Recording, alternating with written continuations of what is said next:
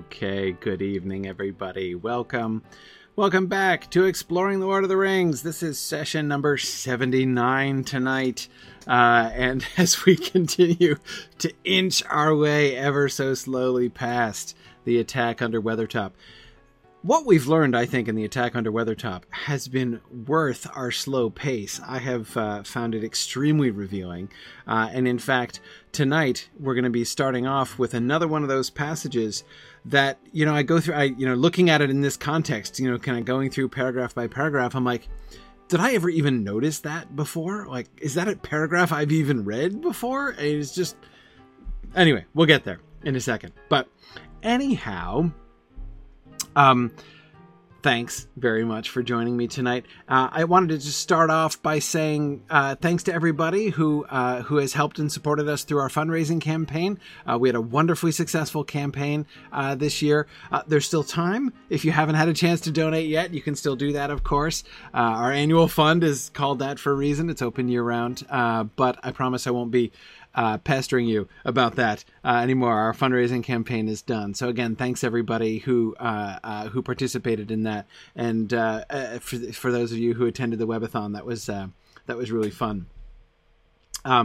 Anyway, two quick announcements just before we go. I just wanted to do a couple moot announcements. First, I wanted to emphasize we have two moots that are coming up very soon, including one which is under 2 weeks away now, and that is LA Moot. So you Southern California people need to come out and sign up for that. I'm really looking forward to being out there. It's going to be really cool. We have we're doing the theme of the moot is adaptation. So we're looking at different, sort of thinking about different theories of adaptation, challenges to adaptation, approaches to adaptation. Dave Kale and I will both be there. Trish couldn't sadly be there in person, but Dave and I will be there, and we'll talk about film some. And I'm going to be giving a talk as well on adaptation, thinking about sort of Tolkien's approach to adaptation, and we're going to have a couple panels, some folks from theonering.net who are coming out to think about adaptation and sort of reflect back on Peter Jackson's adaptations, which should be fun. Anyway, lots of really cool stuff going on at LA Moot. So I hope you guys will be able to join us there in a week and a half. We had a whole bunch of signups here in the last couple days, so I'm glad to see the Southern California people coming out, and hope you can join us there. Second is Magnolia Moot, and that one is coming up 2 weeks later. So LA Moot, October 27th, Magnolia Moot, November 10th, Saturday, November 10th. That's in Charlotte, North Carolina. So I do hope that anybody down there in the South, we'd love to see as many people as we can from the broader region down there come out and join us for the day. That's going to be at Johnson C. Smith University in Charlotte, North Carolina, and it's going to be pretty cool. So anyway, that's cool, Matt. Your research assistant's going to be presenting at Magnolia Moot. That's great. Anyway, so that's going to be really fun. So I hope that you will, again, go to signumuniversity.org/events, and you can see all of those upcoming events, and that will have also the registration links and stuff. What was the other thing I was going to say about that? Oh, yeah, and of course, for LA Moot also has its own webpage at lamoot.org. Now, the other thing, of course, I announced on Saturday on the webathon, during the webathon, that we announced 4 new moots that are coming up that will be happening in 2019. In addition, of course, to Tex Moot, which is happening in January, and that's already scheduled and indeed open for registration. We also have 4 more moots, new ones, that we're planning on starting, and they are going to be in Orlando Moot. I still like Gator Moot as a name. That's still in my we were talking about names. People were suggesting names at the webathon. Gator Moot still top of my personal list. And then second, we have Orlando, Gator Moot. We have New England. We're going to be in Amherst, Massachusetts.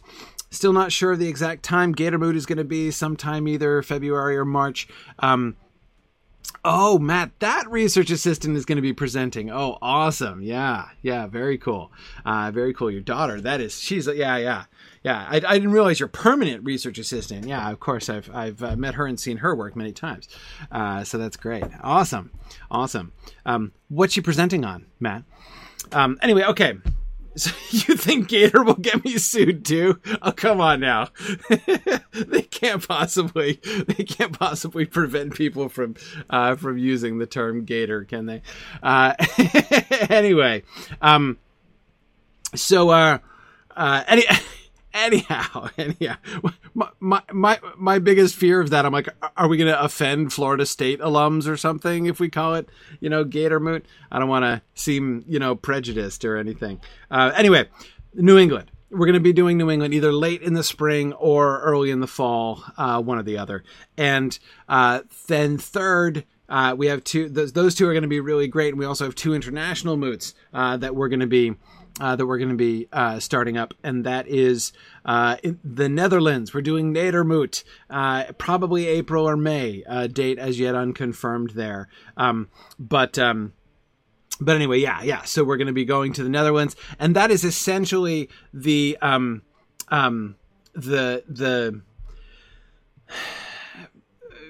partner corresponding. Anyway, it's parallel to London Moot. So remember, we did London Moot last year in April. Right now, the rough plan is to kind of alternate between the UK and the continent, essentially. So we did the UK last year. We'll do down on the continent this year, and then maybe back to the UK next year. That's the rough approximate plan for that.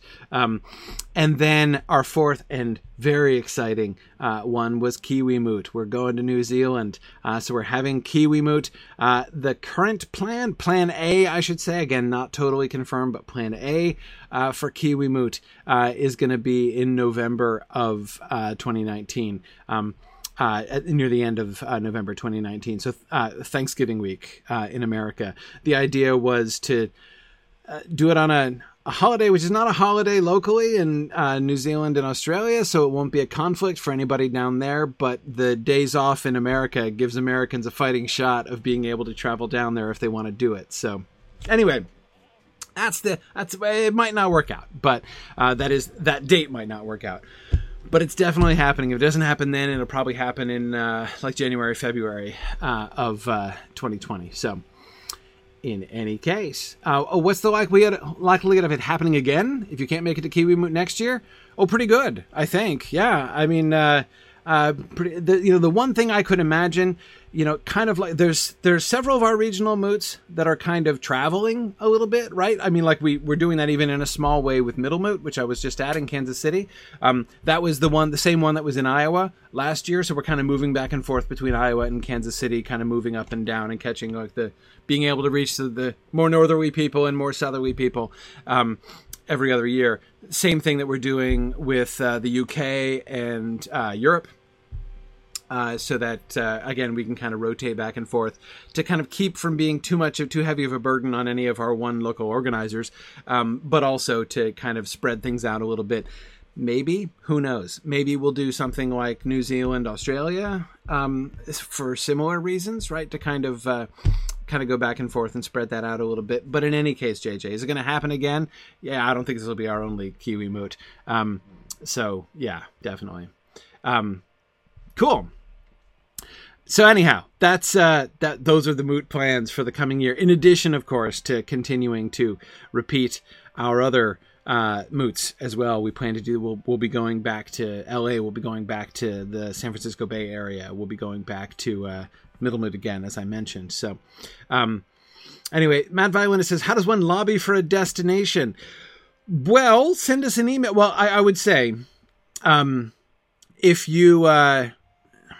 if you're interested in helping to organize a moot, send us an email at info@signumu.org, and we'll definitely see. Belongspot says donate. Also not a bad idea.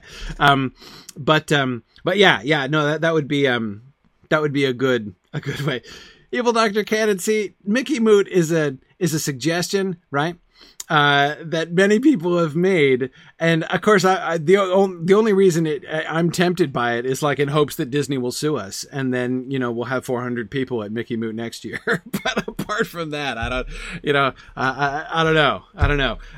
Marianne, you mentioned the Pacific Northwest. That is on my Moot wish list. It really is. I'm thinking about Seattle. Seattle is on my short list of moots I really want to see. Like, I've got a couple places that are really on my short list.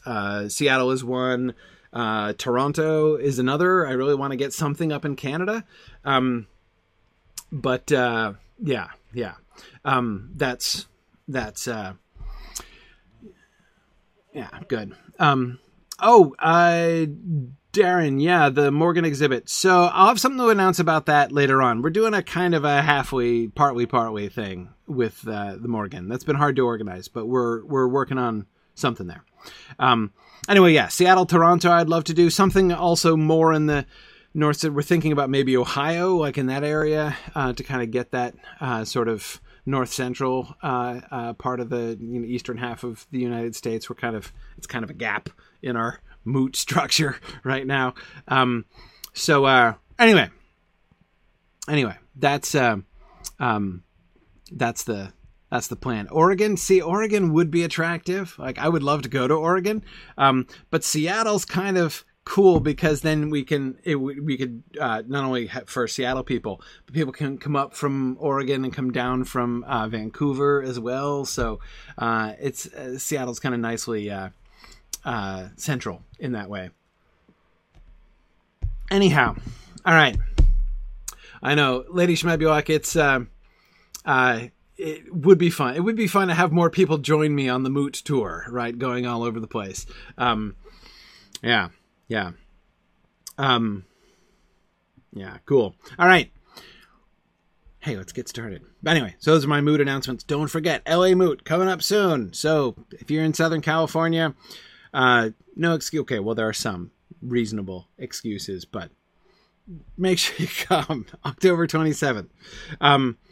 Okay, let us begin.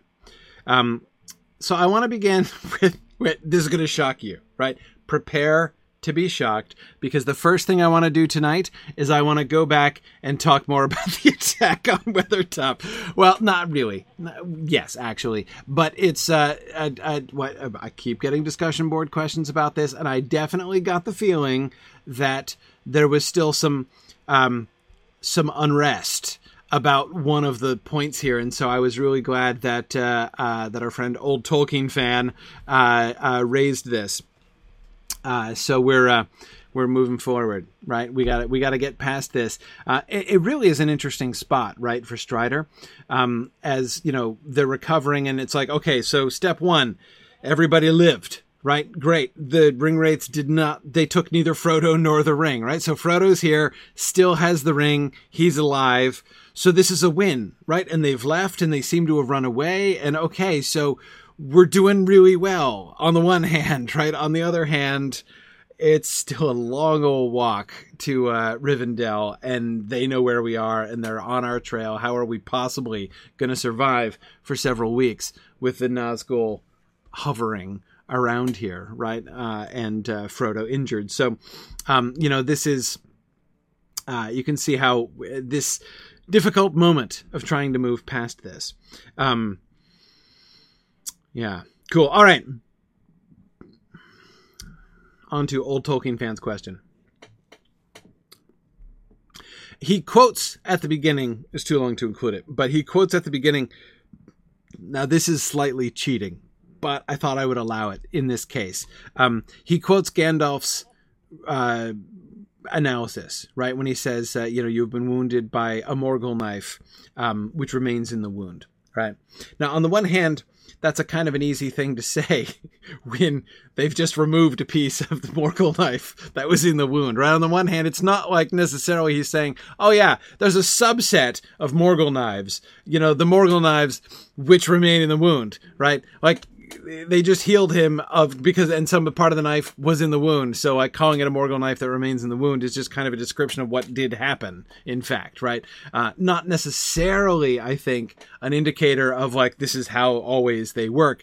But actually, I'm not necessarily opposed to that. Anyway, nevertheless, so he quotes Gandalf saying that and then says, if we take Gandalf's answer at face value, having the knife's tip break off and remain in the wound was integral to what the Witch King was trying to do. It was not the accidental result of a botched attack.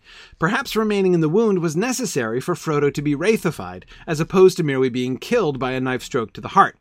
What went awry was that, due to Frodo's resistance, the Witch King's attack pierced the shoulder instead of the chest. Given Gandalf's explanation, I've always assumed that the notch in the blade was already built into the edge of the knife. It provides the weak point in the blade where the tip is supposed to break off when the knife is used, and where I assume the tip did break off as planned. Once the blade was broken off at the notch and left in the wound, the knife's evil payload would have been delivered and the knife's magic expended. By the way, I really like that phrase, evil payload, right? I've delivered my payload of evil, right? Sorry. Something about that phrase really just kind of delighted me. And the knife's magic expended, which is why the Witch King dropped the knife instead of repeatedly hacking at Frodo with the broken blade. Okay, there was nothing for him to do at that point but depart. I have also always assumed that to facilitate its breaking, the knife was a thin double-edged stiletto with the physical properties, to the extent that a blade of condensed black magic has physical properties, of a brittle black obsidian glass dagger, not of a tough steel knife that would be unlikely to break even when notched, even if it hit bone. Okay, great. So, I think that there's a lot of good stuff here. So there are couple things that I would say, and so there's some things that I disagree with here, though I know a lot of things that I really like. In particular, I agree that my favorite part of this comment is the bit about the obsidian instead of steel. That's really good. I mean, we see it sort of glowing, right? So we don't even really get any sense of like, does it look like steel that's glowing or whatever? But that idea of this looking like, being shaped like an obsidian knife, like I can totally get behind obsidian stiletto, right?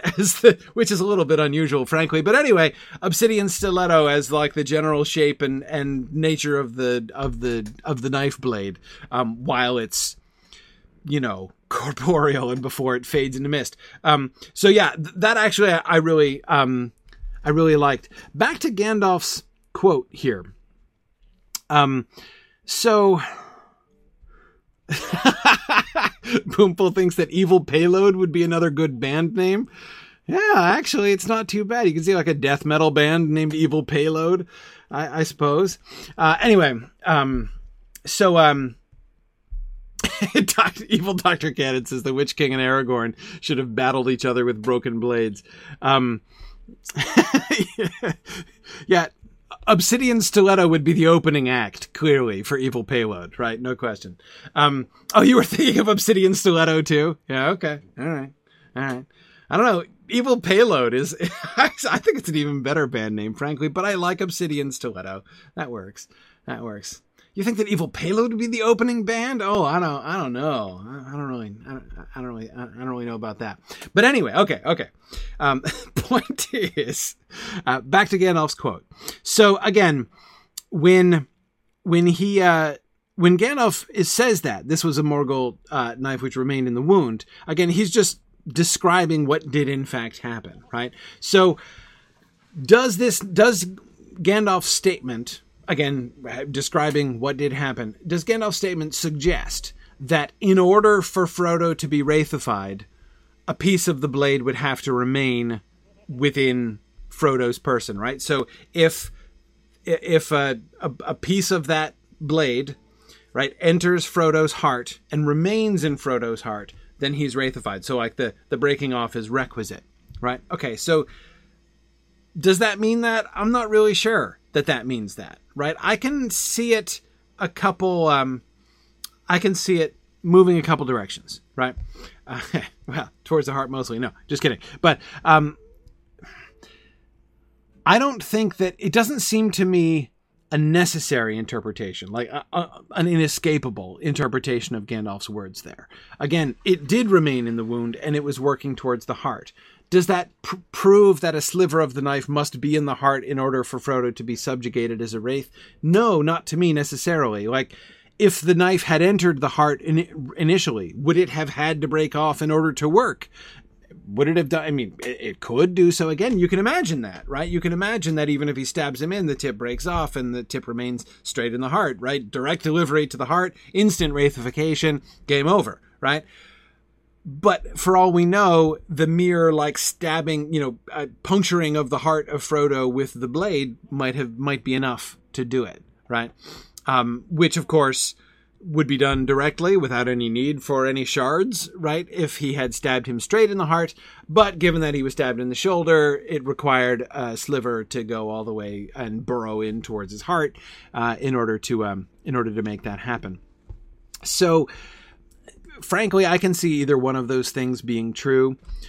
I kind of like the idea of the sort of a shard of the blade remaining in his heart no matter what. I mean, I find that a kind of appealing. I don't find it inevitable, but I find that kind of appealing. I mean, not like personally, but sort of symbolically. Because remember that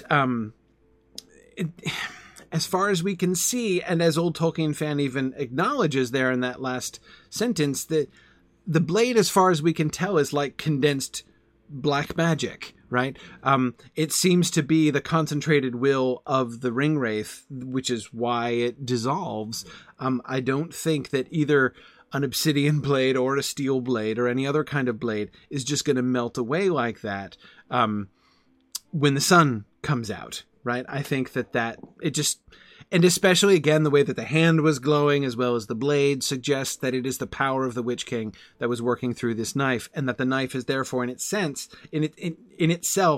in a sense, just an extension of his will. That's why I like it, the reading, right? That a shard stays in the heart, right? Because then a shard of the blade would be an infiltrated piece of the will of the Witch King lodged, skewering Frodo's heart, either immediately, right, or eventually, one way or the other. The breaking off and the worming its way across from the shoulder seems to be something like a failsafe, and also to fit with the nature of the blade as an extension of the Witch King's will, right? Just because the Witch King missed, thanks to Frodo's brave dive forwards, and hit him in the shoulder instead of the chest, doesn't mean that his will is going to cease to work. His will is going to continue to work. And again, I see the chip, right? The shard of the blade working its way through towards Frodo's heart as being essentially just sort of a way, like a physical outward representation of what we're like. Frodo is coming more and more under the spell, of the Witch King, right? We saw the Witch King compelling Frodo with his will, right? With the putting on of the ring. And here, like the ultimate compulsion. And again, you think about don't think about, I think it's more important not to think about it physiologically, but to think about it spiritually, right? Remember, this is a spiritual battle from the beginning, right? This is a battle for Frodo's heart. Right? And the Witch King can only fully subdue his heart if he pierces his heart the Witch King, I'm careful with my pronouns, if the Witch King pierces Frodo's heart with his own will, right? Thereby, killing him, right? Slaying his own will and subjugating him, subjugating Frodo to the Witch King's will. So do I think that the Witch King's weapon, which, remember, again, I'm not convinced is a real weapon in the sense of having a blade that was chipped or forged by anybody, is the Witch King's so the breaking off of the shard or the sliver of it when he stabbed Frodo in the shoulder, this seems to me something like a failsafe, right? That is, again, it's a vehicle for his own will.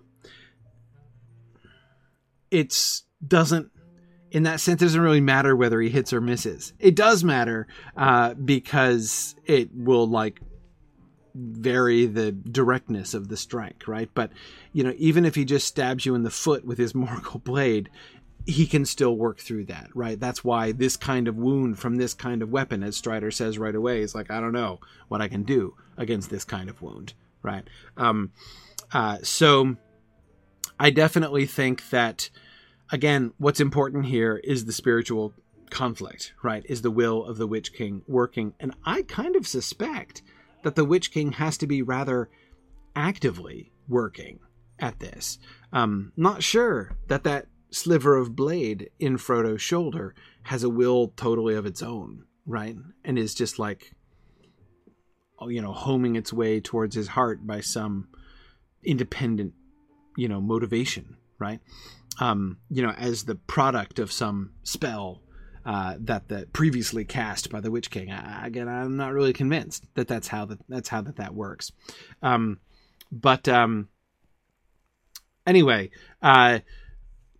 given that I'm not convinced of the full reality of the blade necessarily, again, I'm not 100% convinced that it's not either, but I lean in that way. I mean, I would say I'm about 70-30 towards it not being a real blade, towards it being a manifestation of the will of the Witch King. In which case, I don't think that the notching has anything to do with the tip breaking off. Because, first of all, I'm not even sure that tip breaking off fits the description. Doesn't Gandalf call it a sliver? Anyway, but it doesn't really matter all that much. If we're thinking about that, like, it's notched so that the tip can break off, I definitely, that seems to me a little too mechanical, right? Again, it's not like you have to rig the thing physically. That wouldn't be how it would work. The breaking off of it, if it is an extension of the will of the Witch King, its remaining in the wound means the Witch King's, force and energy remains working through that wound to try to continue trying to conquer the will of the victim, right? So I don't think we have to think about it in those physiological ways. And the second thing, the second reason I'm skeptical, particularly about the notch thing, is, trifle. I was pretty sure splinter was the word that Gandalf used, which, by the way, was another reason that I liked the obsidian suggestion. But anyhow, mad violence has to be melted, right? So it, pretty challenging to melt obsidian. But anyway, what was I saying? Sliver, notch. Right. That's the other thing.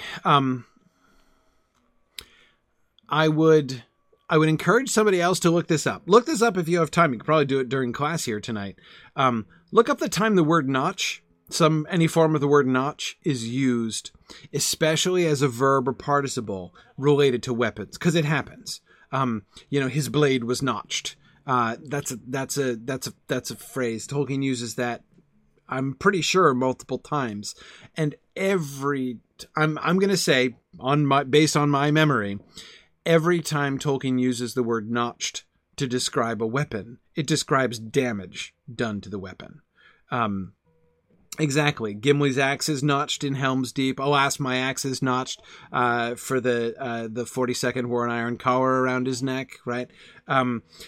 Exactly. The sword, I believe, also of Balder in The Path of the Dead is notched, right? And by him lay a notched sword. Boromir's sword gets notched. Yes, exactly. So I don't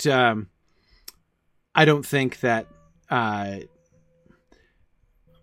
So when he says that the blade is notched, I don't think there's any precedent for Tolkien using that word to describe like a design feature in a blade. It almost always describes damage to a blade.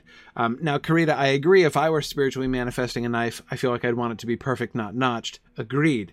The notch, I wonder, does that suggest damage to the blade? Right? That even if it's a spiritual blade, it would have received spiritual damage from that conflict, right? In fact, honestly, I can't think of where exactly when we were talking about it. Is it because it hit bone? Maybe, like the shoulder blade could have notched it, but I'm not really sure. Again, the only thing that seems to notch when other notched blades are when you do things like use them on a stone door like Balder, or hit an iron collar like Gimli, or what was the other one? Oh yeah, hit a troll, right? Like Boromir. Okay, 8 times, Matt. Great. All of which are damaged weapons in battle. Okay, that was my memory. That was my memory of it. Anyway, Mad Violinist, how do we deal with the splinter? By waiting until we get there in the next chapter. That's how we're going to deal with the splinter. I'm already transgressing in bringing in Gandalf's comment, but since it was directly addressing many questions that people had last time, and I still felt we were a little unsettled with that, I wanted to I was okay coming back to it. Anyhow, okay, so again, I don't buy the idea that it's a design part of the dagger, because again, I don't think it's got to be designed to break in a particular place or anything. Again, I just don't think it's that kind of weapon. What was the last thing I wanted to talk about? There was another thing. I'm forgetting now. Oh, yes, that's right. The dropping of the knife. I absolutely disagree with the dropping of the knife. And the primary reason I disagree, and this I did say last time, but I want to emphasize it again. Both Aragorn and Glorfindel and presumably Elrond are assisted in their treatment of the wound by reading the runes that are written on the hilt of the dagger. In that case, if the Witch King dropped it on purpose, like a one-shot weapon that delivers its evil payload and then is done, and then he drops it, then he's a fool, right? Because he is leaving something which will help them to heal the wound, which is dumb. Now, again, not saying that he wouldn't do a dumb thing or that a dumb thing wouldn't happen, but I can't imagine that's the plan, right? Yeah, exactly. Finn, if it's a major fail, sure, that could happen, right? And that's ultimately what I think did happen. I think the reason that he drops it is when Frodo drops the E-bomb, right? That's when and I was kind of thinking about that today. If I were doing a screen adaptation of the attack on Weathertop, I would want to represent, especially if I'm showing like Frodo's view, Frodo and the Witch King's view, so that you can see both of them, right? I would show the Witch King stabbing down, and then Frodo diving forward, and Frodo getting stabbed in the shoulder out here. And then right as Frodo is stabbed, he cries out in a loud and clear voice, "I, Elbereth Gilthoniel." And as soon as I would have like a flash of white light. And like I would have the Witch King not just turn and run away, like no, that is the name that the Witch King cannot hear, right? That's not how I would handle that. I would actually have it be like a physical force that throws him away, and he screams. So he screams like and he drops the knife flies out of his hand, and he goes like screaming away, and like I don't know if I'd make him tumble. That'd be a little indelicate, but I would actually make him hurled out of the way. Matt, maybe I'd make him hurled straight out of his cloak, right? Not in like a Looney Tunes way where his cloak still stays there shaped like a person and then drops to the ground.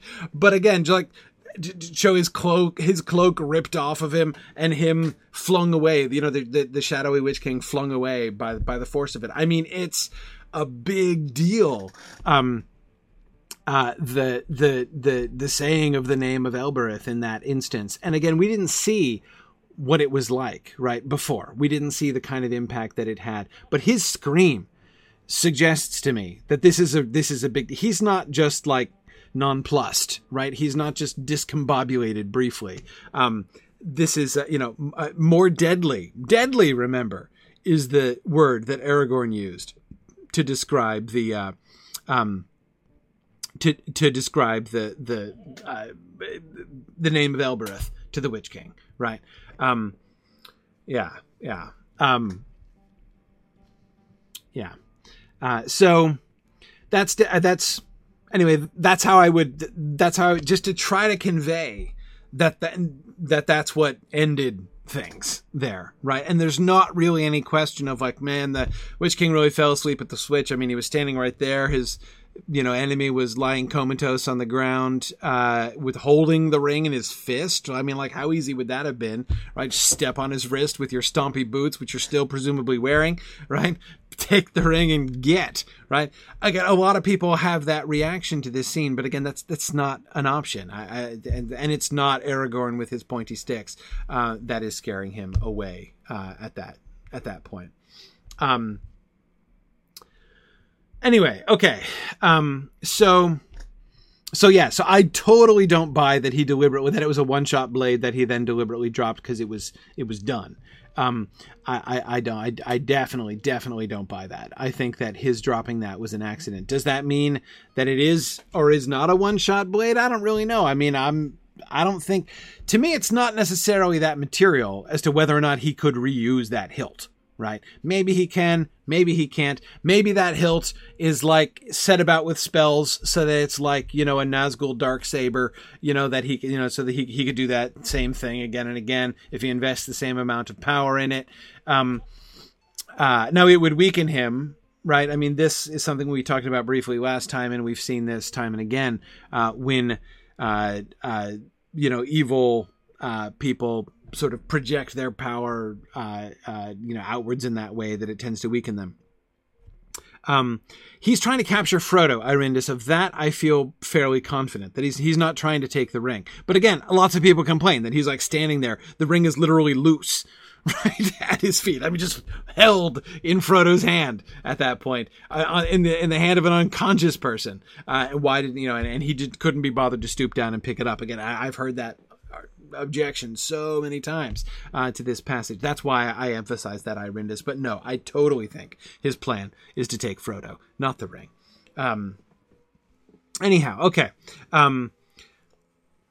Yeah. For Thomas, it's interesting to wonder if he would have been capable of taking the ring for himself if he were capable. For Thoughtless, as you say, is he capable of that kind of an act of will because his own will is so enslaved by Sauron? Could he do that? Or is it just that he's been forbidden to, right, by his master because Sauron doesn't want any part of that? That's the last thing he needs is that kind of personnel issue, right? Have the Witch King claim the ring for himself, right? It gets all kinds of messy at that point. Anyway, Arden Crayon, an excellent question, right? And again, people have asked me that, right? He could, as Arden Crayon says, he's carrying a sword in his other hand, right? Why don't you just chop off Frodo's hand and take the hand, right?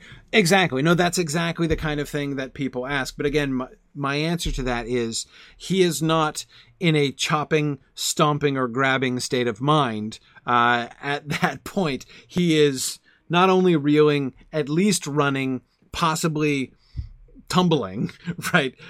Being blown, he's airborne at the time, right? And of course he's too incorporeal to like leave a crater in the ground when he lands several yards away. But, that's really how I see him being blown back, by the E-bomb there. Okay. So, yeah, exactly. Lots of people skeptical that the Witch King would be capable, one way or another, capable of taking up the ring, or certainly of claiming it if he did take it up. Yeah, I mean it's hard to be sure, but first of all, I mean you've got to think, right? It's not like Sauron totally trusts the Nazgul personally. Like, you guys, I love you guys, right? I know you guys are always thinking of me first, right? That's not what the relationship between Sauron and the Nazgul is like. You gotta think. So, if he's sending them after the ring, you've got to think that Sauron is reasonably confident that they're not going to turn it against him, right? I mean, so yeah, I think that's fairly clear. And chopping off hands is just uncouth. I know, right? I mean, like, who would do that other than giant wolves? Yeah. Yeah, Karina, that it is a kind of an interesting parallel, right? That the orcs are ordered not to spoil the hobbits by Saruman, right? Is the Witch King under a similar order? Yeah, in a sense, right? I mean, you can kind of see the parallel there, that they, that the Nazgul, okay, so Saruman tells the orcs not to spoil them because he doesn't want them looting the bodies, right? Or living or dead, right? Because, of course, like gold ring, right? They'd take it for themselves, obviously. Good loot, nice and handy is how they would describe that kind of thing, right? So he doesn't want to then have to go now he's got to go search all the nasty hiding places of all the orcs who, Saruman does not want to have to do cavity searches on all of the Uruk-hai who went on this trip. So he tells them not to spoil the hobbits. It's obviously, you don't have the same issues, right, with the Nazgul. However, that question of trust, right, and I think, Sauron's trust for the Nazgul, I suspect, is higher, but that's because, as Eric Croucher was just saying on Twitter, they're his thralls, right? I mean, again, I think that's kind of his safeguard here, right? They are enslaved to his will in ways that the orcs are not. We can see them being uppity, right? And, Ugluk keeps order, but, there are some who are going to defy that, who are ready to defy it if he didn't knock off a few heads. Uncommon Fan, you're welcome. You're welcome for that image of Saruman having to perform cavity searches on the orcs. But he would, right? I mean, he'd have to do that. He'd probably come up with a scientific process, right? Like he'd, probably have them boiled or something. And then, you boil them down for stock, the ring would then drop to the bottom of the cauldron, and then you could just siphon off the orc slop and take out the ring, right? That's probably how Saruman would do it. And he's mind of metal and wheels. Anyway, so how did I get onto this topic? Never mind. Yeah, it would be never mind. I'm not going to make the comparison. I was just going to make. Okay. So, totally gotten. It's much better. Uncommon Fan. Good. Yeah. Rendering down orcs for stock is a much, much better image, than doing cavity searches. I totally agree. Anyhow, yeah. I think I'm good. Are we good? I know that we don't necessarily all agree. And like I say, with passages like this, it's really hard to be definitive. I mean, there are multiple ways that this could be interpreted. I could totally buy that this was a real legitimate blade. Like it was a steel blade or iron, maybe. Iron would be kind of cool. I mean, it would rust. You'd have to, oil it and whatever. But anyway, still, I could see something like an iron blade or even an obsidian blade or even a steel blade, which is, again, magically empowered to do what it does, right? So that the splinter that comes off it is again splintered off by the will of the Witch King. One way or another.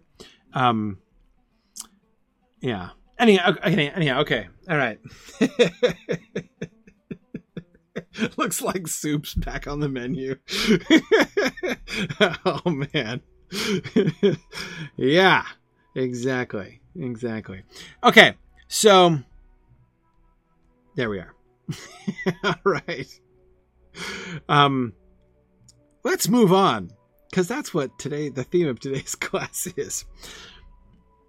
So Strider has just come back. He sat down on the ground, and taking the dagger hilt, laid it on his knees, and he sang over it a slow song in a strange tongue. Then, setting it aside, he turned to Frodo, and in a soft tone, spoke words the others could not catch. From the pouch at his belt, he drew out the long leaves of a plant. "These leaves," he said, "I have walked far to find, for this plant does not grow in the bare hills, but in the thickets away south of the road. I found it in the dark by the scent of its leaves." He crushed a leaf in his fingers, and it gave out a sweet and pungent fragrance. "It is fortunate that I could find it, for it is a healing plant that the men of the West brought to Middle-earth. Athelas they named it, and it grows now sparsely, and only near places where they dwelt or camped of old. And it is not known in the north, except to some of those who wander in the wild. It has great virtues, but over such a wound as this, its healing powers may be small. Okay. Uh-oh. I'm hearing the enchanting music of me having timed out. Okay, so that first paragraph is the paragraph I was referring to earlier that I always... that, you know, I read this carefully and I'm like, wait, have I ever even read this before? If you had asked me, like, so what does Aragorn do, right, to treat Frodo's wound? I'd have been all about the Athelas, right? I've been like, yeah, obviously, right? He you know, gets the Athelas and he boils it and he bathes the wound and there's the, you know, the aroma and it's good, right? And it's totally about the Athelas. When you actually look at it, Athelas is step 3 of the treatment process. And the first 2 steps, I think I've always in my entire life overlooked. He sat down on the ground and, taking the dagger hilt, laid it on his knees and sang over it a slow song in a strange tongue. Now, I'm not sure whether the song that he's singing over the dagger hilt is designed to be diagnostic or prescriptive, right? I mean, is this part of the treatment or is it part of the diagnostic process, right? I'm not sure. It's like him singing it over the hilt of the blade suggests that he's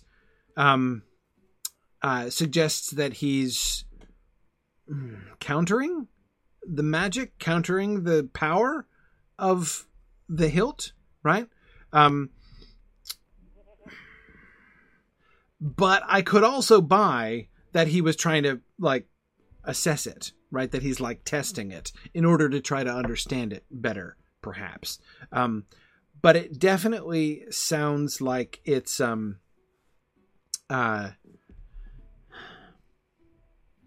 yeah, Mudmore, like he's casting Identify Weapon. I have to admit that that's the kind of thing that I was thinking of there. But I think it's more likely to be him singing against the power of the weapon itself, right? So he has, but it's still interesting to me that the focus is in a sense on the weapon. He's not singing over the body of Frodo. He's singing over the hilt of the knife, right? As if competing with that directly.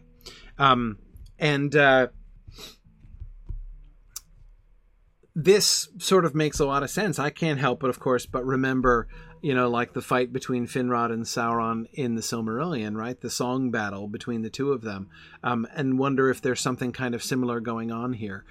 This, of course, fits especially well with the assertion that I've been making, which is that the knife and the power of the knife is an extension of the will, an active extension of the will of the Witch King. So that when Aragorn is singing over the dagger hilt, he is, in a sense, opposing the will of the Witch King with his own will, right?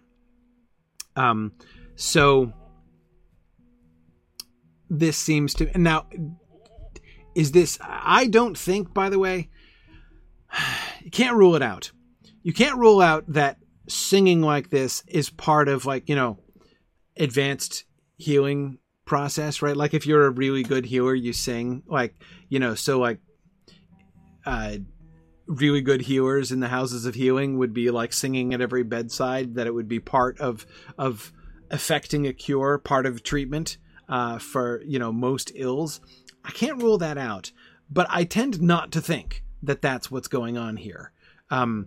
That this, again, it's just part of, like, it's what I do as a healer. I sing, like, it's part of my, you know, it's part of my technique, right? I don't think so. I think I think it's why he's not singing over Frodo. He's singing over the knife, right? He's opposing its will with his. And exactly, Matt, the hilt is where the runes are, the words of power of the blade. And so, yes, I think that he's opposing that. Though, Matt, that's exactly why I was wondering, the other possibility that I was suggesting is that he's trying to reveal the power of those runes so that he can understand it and know how to fight it. But I don't see any evidence in what he does later that he learned anything special from that. So I definitely think that it's I strongly incline towards its being opposing the will of the knife or the will of the Witch King there as well. Trifle. So briefly, we'll skip really far. Well, I'll skip far ahead in order to just say this. It's the second step, right? The first step is he sings over the blade. The second step, and this I am sure I never really noticed before, or at least never really thought through before. He turned to Frodo and in a soft tone spoke words the others could not catch. Now, I think when I had read that before, spoke words the others could not catch, I understood him as just like chanting a spell of some kind over Frodo, right? So he's casting some kind of spell. He's uttering some kind of incantation. He's putting forth power to try to help and to heal Frodo, is how I always think. I'm pretty sure that's whenever I have thought about that line, which is obviously not often enough. I think that's how I always understood it. But of course, that's not, I think, what he's doing. He's whispering to Frodo, not over Frodo, right? Not to Frodo's wound, not to the knife, not to the splinter in the wound, not to Frodo's white blood cells. He is singing to Frodo, right? He's turning to Frodo. He's rather speaking to Frodo, words that the others could not catch. Yeah, Tony, comforting Frodo, possibly. Yeah, exactly. In fact, so this is really funny, right? Not only have I never paid proper attention to that line, but I've often had a question which would have been answered by paying attention to that line, and I never answered it, right? My question was, okay, in the Houses of Healing, with Éowyn and Merry and Faramir, not in that order, the main thing that, like the Athelas comes in, right? But that's not the main thing that he does. The main thing that he does with them is call to them, right? He puts his head on their brows and call, and especially with Faramir, there's that sense that like sort of mentally and spiritually, he is like wandering far, trying to call Faramir back, right? As he's calling out his name, which sounds increasingly distant, right? As if he's moving away. The will of Aragorn to call them back to life and have them respond is obviously sort of the central part of the healing process of Faramir, Éowyn, and Merry in the Houses of Healing. So, I read that in The Return of the King, and I'm like, so, why didn't he do that with Frodo?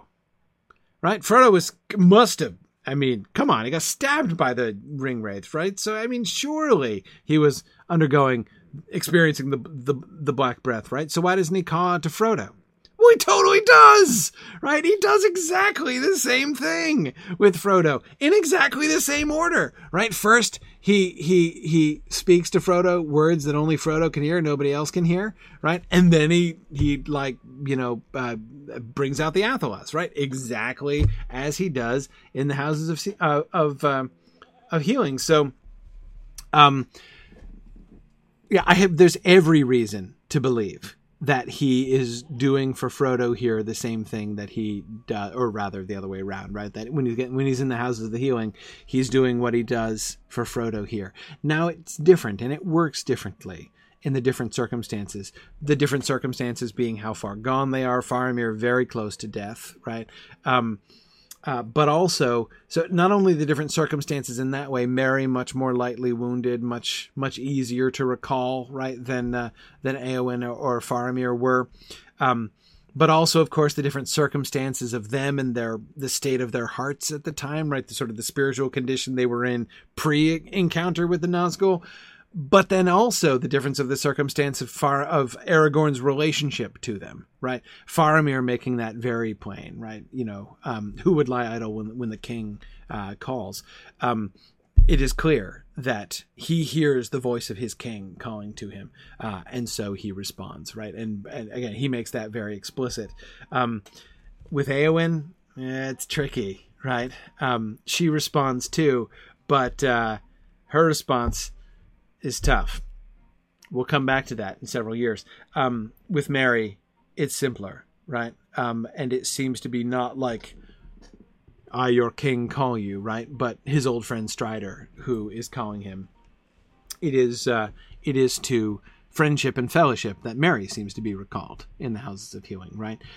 Now, of course, Frodo and Strider here do not have a very solid relationship, right? I mean, I'm not saying they're not okay, but I'm saying they don't have a long history here.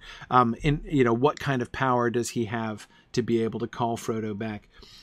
I don't really know, right? But the fact is, that does seem to be what he's doing. Now, we're not told, and we get no indication in this sentence, what are the words? All we know is that nobody else can hear them, right? And I'm guessing maybe Frodo doesn't remember them well enough to, because Frodo's unconscious at the time, right? So he, Sam doesn't hear it, Frodo doesn't remember it, so nobody records what it was that Aragorn called out to him. But anyway, I don't think it doesn't seem to have as dramatic an effect, right, as it does in the Houses of Healing. Partly that's because Aragorn himself is in a different place at that point, but also I think it also kind of has to do with their relationship too a little bit here. But again, the big point is clearly he's doing the same thing, right? The same thing here that he will do in the House of the Healing. And I couldn't even believe it. Just like prepping for class tonight. Again, I was reading that paragraph and I'm like, holy cow, there it all is. Notice how magical? I mean, to use the dangerous word, right, that made Tolkien super uncomfortable. How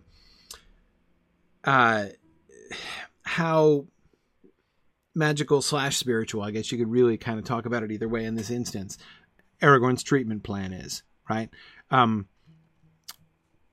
Yes, it's about, but it's not just like about the healing qualities of Athelas, right? That's part of it. It's important. It's a healing plant. But it's not just that, right? That's only the third part of the 3-part cure. The first part of which is this direct, like, I shall sing a counter spell to your spell, right? Then I will call Frodo in order to, draw him back from the shadow, and then I'm going to bring out the Athelas, right? Yeah. And JJ, I agree. Even the nature of the healing that Athelas brings seems to be as much spiritual as physical. Absolutely. Yeah. There's no indication of a real physical process there. I mean, I'm not saying you couldn't make one, right, or think up one, but that's not the way it's described. The way it's because it doesn't have to be ingested, right? It's not, it doesn't heal in that way. It doesn't have to be, he bathes the wound with it, but again, it's not even, especially in the Return of the King, the emphasis is on the effect of the aroma, right? Yeah. Anyway, sorry, losing my place here. This is what I meant to do. Okay. I don't want to. Okay. So. Yeah, I wonder. Aragorn's words, Fourth Dama suggests that over such a wound as this, its healing powers may be small, suggests that it really can be useful against more mundane injury. Quite possibly.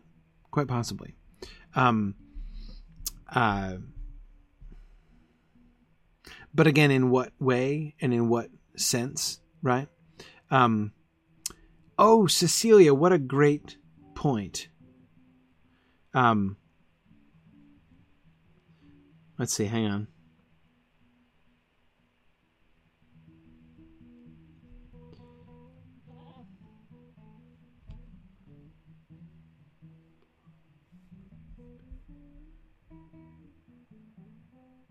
Okay.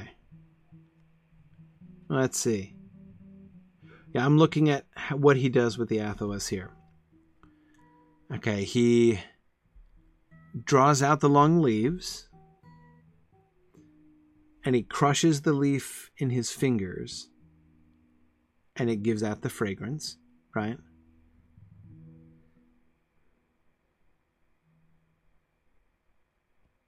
Okay, he hasn't even put it in the water yet, but let's keep reading. He threw the leaves into boiling water and bathed Frodo's shoulder. The fragrance of the steam was refreshing, and those that were unhurt felt their minds calmed and cleared. The herb had also some power over the wound, for Frodo felt the pain and also the sense of frozen cold lessen in his side. But the life did not return to his arm, and he could not raise or use his hand. He bitterly regretted his foolishness, and reproached himself for weakness of will, for he now perceived that in putting on the ring he obeyed not his own desire, but the commanding wish of his enemies. He wondered if he would remain maimed for life, and how they would now manage to continue their journey. He felt too weak to stand. The others were discussing this very question. They quickly decided to leave Weathertop as soon as possible. "I think now," said Strider, "that the enemy has been watching this place for some days. If Gandalf ever came here, then he must have been forced to ride away, and he will not return. In any case, we are in great peril here after dark, since the attack of last night, and we can hardly meet greater danger wherever we go." Yeah, Mike, Frodo's more awake and alert than I was expecting too. That seems to have totally torched my previous theory that Frodo was unconscious and didn't remember what he said. Does Frodo just not reveal it? Is he being coy? Is that private? He doesn't want to share what Strider said? Yeah, Frodo is more with it than I was remembering there too, Mike. Belongs is wondering if he's singing to the Athalos rather than to Frodo.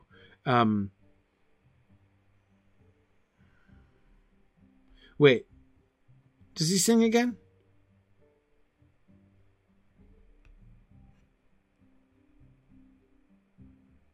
No, he's speaking to Frodo. He sings to the knife, he speaks to Frodo, then he talks about the Athalos, he crushes it, and he puts it in the water. The boiling water, right? He boils it. Yeah, he makes Athalos tea. An infusion of Athalos. Which is, of course, just what the Herb Master, refers to in House of the Healing.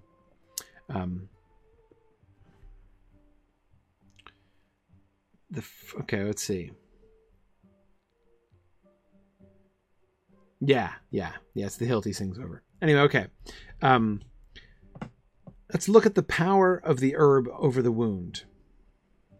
Frodo felt the pain and also the sense of frozen cold lessen in his side. But the life did not return to his arm, and he could not raise or use his hand. Okay.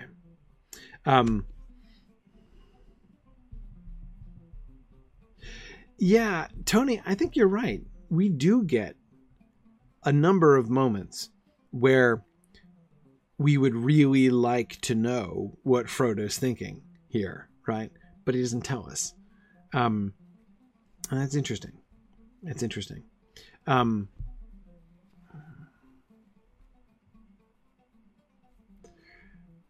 Yeah.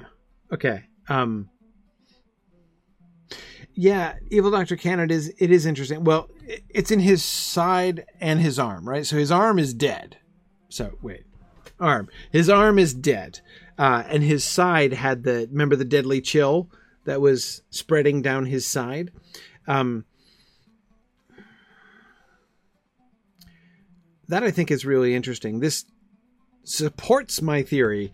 It is still my theory that his wound is on the outer part of his shoulder, like up, not far from the joint of his shoulder, and actually like in his arm rather than up, like by his collarbone, because his arm is useless, right? I mean, he can't even lift his hand. So the wound seems to have deadened his arm, but the chill spreading to his side, that seems to me to speak to the power of the splinter that's still in it, the power of the Witch King that's still working through the wound and which is working inwards, right?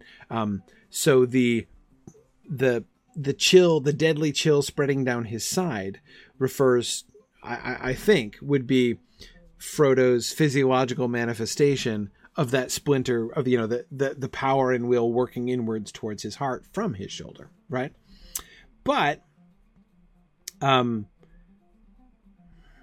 If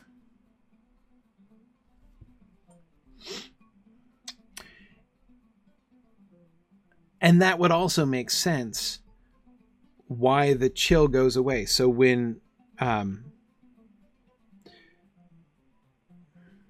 pain and the sense of frozen cold lessens in his side, but the life doesn't return to his arm. So his arm is not like unwounded, right? I mean, he's still wounded. The physical wound he's received is still there. And his arm is still dead, but the spreading influence is slowed.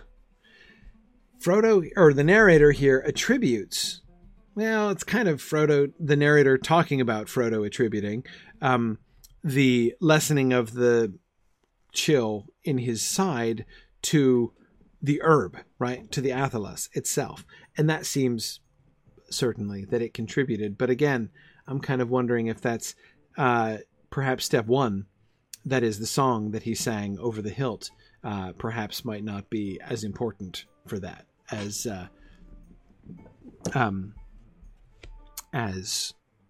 athelas itself. Yeah, and Brandon, I agree that there's... well, wait, hang on. Brandon, before I get to your point, let me just finish that thought there. The spreading of the deadly chill suggests to me that, in fact, the movement of the splinter initially was fast, or at least very much faster, right? If it's spreading already from his shoulder to his side, like what, minutes, hours at most after the wound, he's probably going to be dead within what? Even if he's tough, right? He's going to be dead within a couple, like a day or so. And that's in fact exactly what Gandalf suggests, right? That it's a marvel that he wasn't, right? And I think we can see the effectiveness of this treatment, of the combination of treatments, the threefold treatment that Strider has given to Frodo here. But anyway, Brandon, now back to your really important point. Frodo's thoughts about his injury are feeling useless and despondent as to what they'll do now, reproaching himself, right? Feeling guilt and well, if it were Sam, he'd be using lots of the Gaffer's hard names, right? But Frodo still is rebuking himself, right? I agree. I think that that's super important. And notice that that also fits the impact of the will of the Witch King on him. Like on the one hand, he's having a moment of clarity, right? With his mind cleared by the athelas, and now recognizing in retrospect, yeah, I really blew it back there when I put the ring on. Right, I wasn't actually really driving the bus there. I was undergoing compulsion, and I totally gave into it, like a wuss. Those are his thoughts, right, about himself. But again, notice that despondency, that self-reproach, that despair. How are we going to manage to continue our journey? I'm too weak even to stand. It's hopeless, right? Doesn't that kind of sound like the influence of the Witch King as well? Now, again, it's a perfectly logical thought. I'm not saying, he has this otherwise totally inexplicable moment of despair. Like, his moment of despair is totally explicable. But again, in the context of the spiritual battle that's been going on, it seems significant, right? That he's having those kinds of thoughts.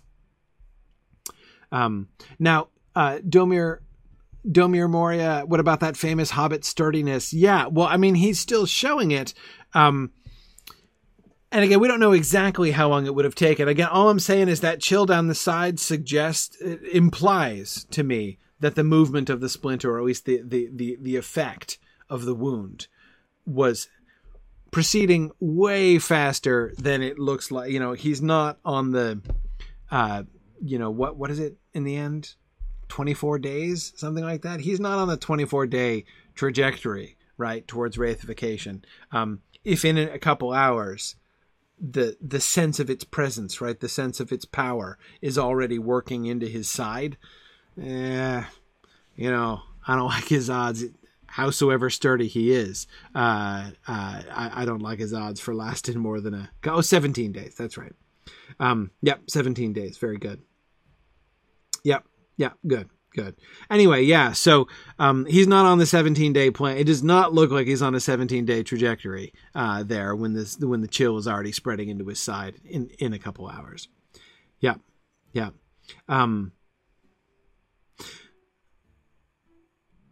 Well, Tony wonders if it wasn't influenced by Tolkien himself falling ill during the Somme and having to be evacuated. But he was evacuated with trench fever. He wasn't wounded. I mean, ironically, actually, it's much more like C.S. Lewis's experience. C.S. Lewis took shrapnel, which he carried in his body until he died. I'm pretty sure he still had some shrapnel in him through the rest of his life. So actually, in a sense, that being wounded and bearing the wounds and having to recover from the wounds and still having bits inside you is exactly what C.S. Lewis went through, whereas Tolkien's experience was different. He didn't receive a wound in that way. Anyway, certainly it doesn't have to be exactly analogous to be something that Tolkien would have had some experience with from his war experience, no question. Anyway. Okay, let's see. A couple brief notes about the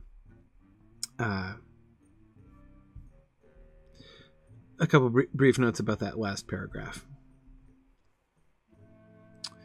The plans. Strider now says, I think now that the enemy has been watching this place for some days. So in retrospect, the choice to come here probably wasn't that good after all. Remember, this is one of the choices that he was debating, right? Do we go? Do I discover the truth? Do I figure out what those flashes in the night were? Do I see if there's any sign of Gandalf or if those flashes in the night were Gandalf?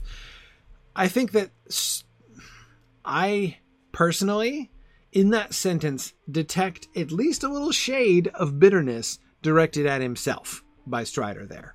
I think now that the enemy has been watching this place for some days. Doesn't explicitly add, and therefore I was a numbskull for bringing us here, but I do think that's kind of the implied subtext of the observation that Strider is making there. If Gandalf ever came here, then he must have been forced to ride away, and he will not return. So, and again, there too, if Gandalf ever came here, now they have uncovered evidence that at least suggests that Gandalf was in fact there, and Strider himself has already said that he himself believes that Gandalf was there. So once again, if Gandalf ever came here, there too, I think that he has, I think that he is being harsh on himself, right? Not, I think, seriously questioning his earlier interpretation. Right. Well, now I am second guessing my reading of the signs up on the top of the hill. Right. I don't think that he's really saying that. Again, this just sounds to me like he's angry at himself and being like, essentially saying it doesn't matter if Gandalf came or not. Right. I mean, yes, I wanted to come here because I wanted to see if Gandalf was here, if that was Gandalf, if he lived or died. I wanted to know what happened. And now he's like, it doesn't matter. Right? It's completely immaterial. It was not worth it. Fool of a Strider. Bruenir, exactly. Tony, he does seem to be implying that he thinks the Nazgul had the hill staked out since their encounter with Gandalf. Yeah. That's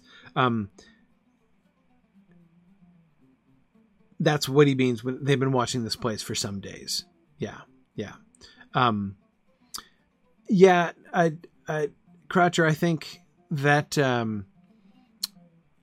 there might be a kind of unspoken hope that Gandalf drives some of them away. Again, I think that there's that implication earlier on when he's like, why they weren't all here, I'm not sure.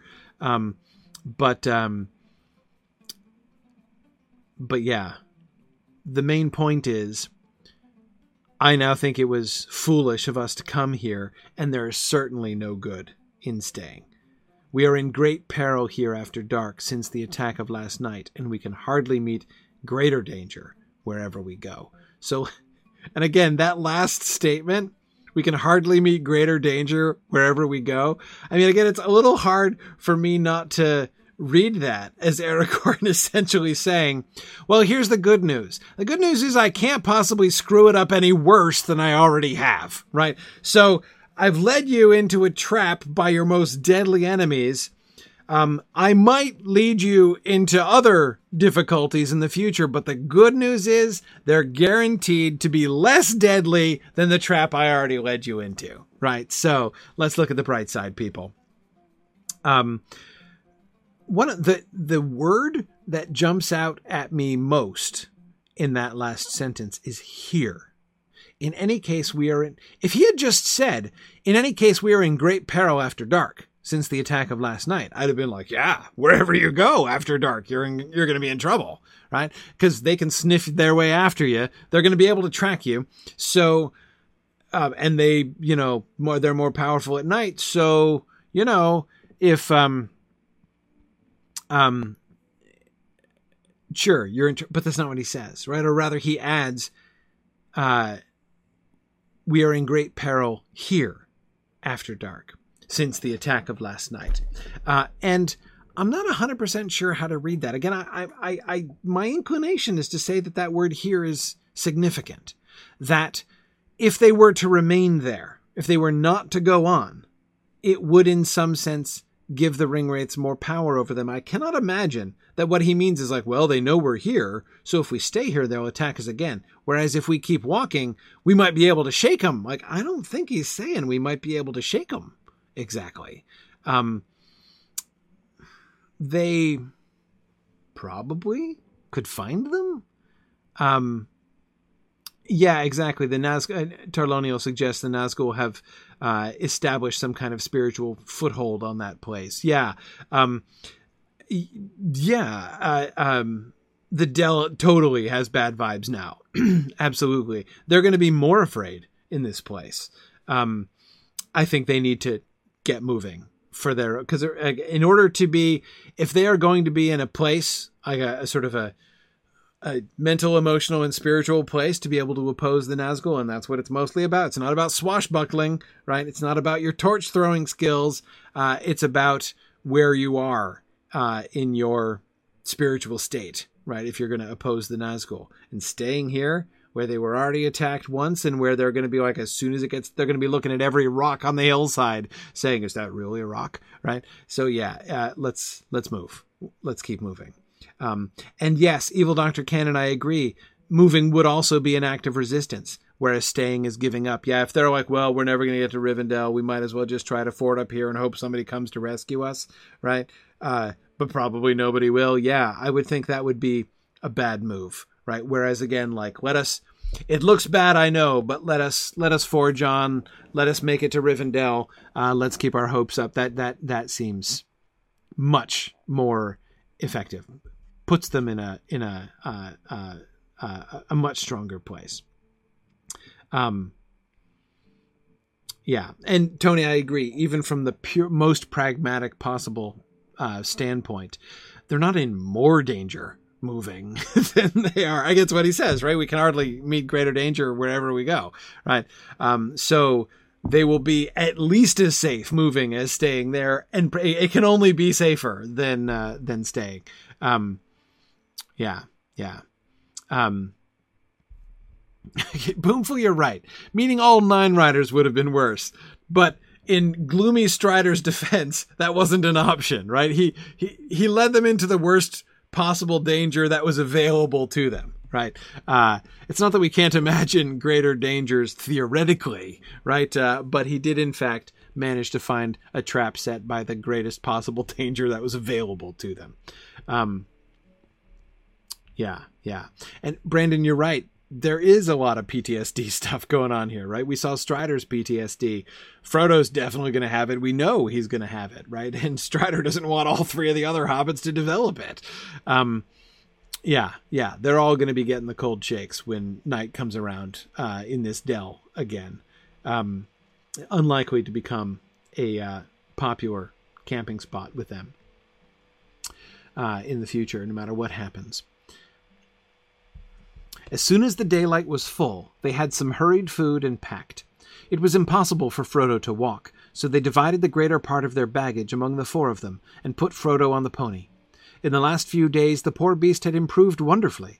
It already seemed fatter and stronger, and had begun to show an affection for its new masters, especially for Sam. Bill Ferny's treatment must have been very hard for the journey in the wild to seem so much better than its former life. They started off in a southerly direction. This would mean crossing the road, but it was the quickest way to more wooded country, and they needed fuel, for Strider said that Frodo must be kept warm, especially at night, while fire would be some protection for them all. It was also his plan to shorten their journey by cutting across another great loop of the road. East beyond Weathertop, it changed its course and took a wide bend northwards. Okay. Belongsmon, I wonder if it's something like residual black breath. Yeah, it is almost like that. Okay. The pony, right? Now, Ardent Crayon, you're totally right that we left the pony out of our reenactment. We totally did. I would like to think that had this attack been several months later, the presence of Bill the Pony would have been of spiritual assistance to Sam, at least, right? Would have helped to bolster Sam.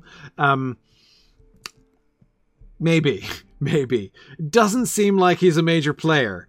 In fact, I kind of suspect he's sort of tied up off to the side and utterly irrelevant to the actual attack. Torlonio, I doubt he would have been able to, unleash the flying hooves of terror and clipped the Witch King in the shoulder on the way past or something. But anyway, Karita, he does get a beautiful story arc. Bill the Pony does. Yeah, totally agree. Anyway,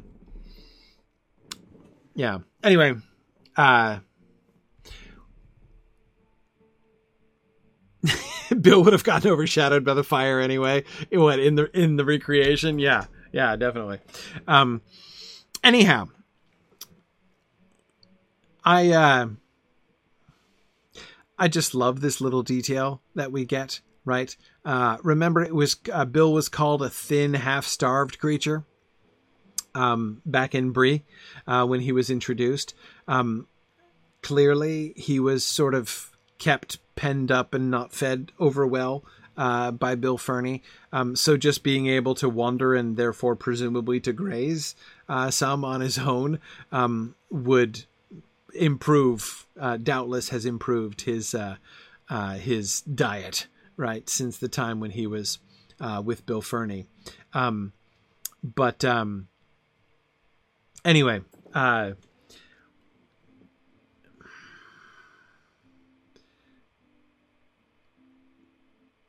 his affection for his new masters seems to be as important as his getting fatter and stronger, right? Even just the way, this sort of sense of the positive impact on Bill. And of course, I can't... It's mad violinist. I was just going to make a serious point about that. We do have the direct correspondence, right, between Frodo's ill-advised and possibly slightly nervous joke about him becoming a wraith if the thinning process doesn't go on indefinitely, right? There's much less of Frodo, but there's much more of Bill. Mad Violinist thinks that's a little suspicious, right? However, I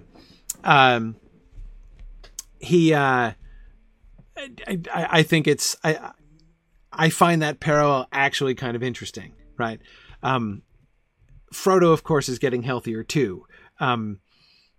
But he's what's that crack that Pippin makes when they set out, right? You won't feel the weight so much when you've walked off some of your own, right? So, the thinning process for Frodo, remember, it's how it starts, right? With Merry saying, you look twice the Hobbit, that you did.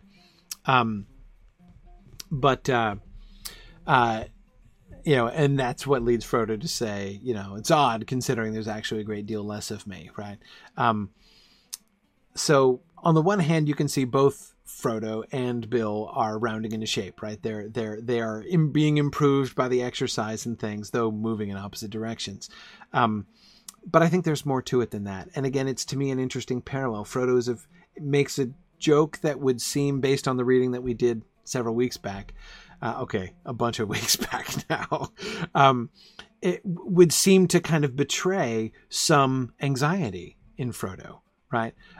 That becoming a wraith is rather on his mind, and that perhaps, his joke seems to suggest that he views becoming a wraith as at least a plausible, if not a likely, end point for his career and his adventure, right? What we see with Bill Ferny, or not Bill Ferny, with Bill the Pony, right? Bill Ferny's pony, is exactly the opposite, right? As he is under the influence and surrounded by I think it's clear that he is showing affection for his new masters because he is receiving affection from his new masters, right? That the effect is, again, spiritually, it's a little weird to think about the spiritual state of the pony. But again, seeing him, he's moving in a positive direction, right? Frodo is worrying that he is going to thin and thin until he becomes a wraith, right?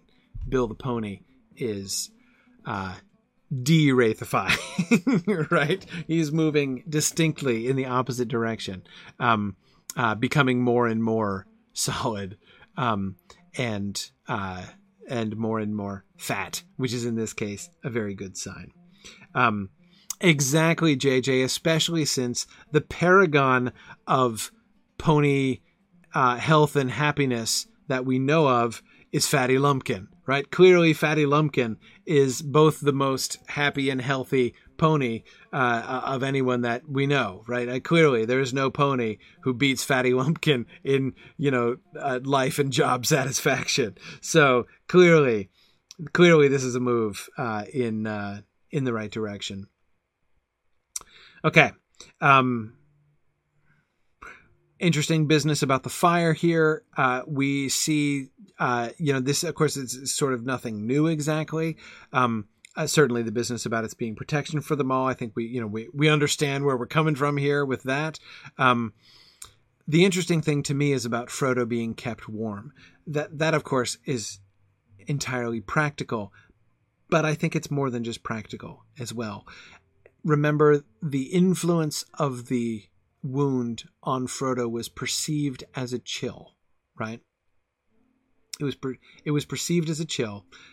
So he, in fighting it with fire, he's not just being pragmatic here, right?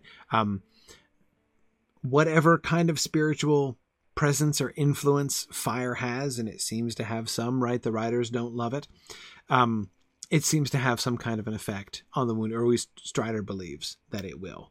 So whatever it is in fire that, repels might be too strong a word, but discomfits Black Riders, right? Will hopefully, he seems to be hoping, help also to slow the progression of the wound as well.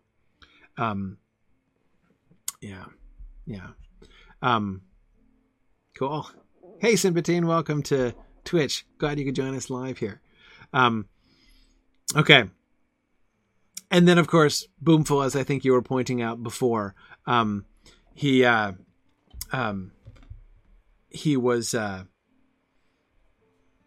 doing a shortcut, right?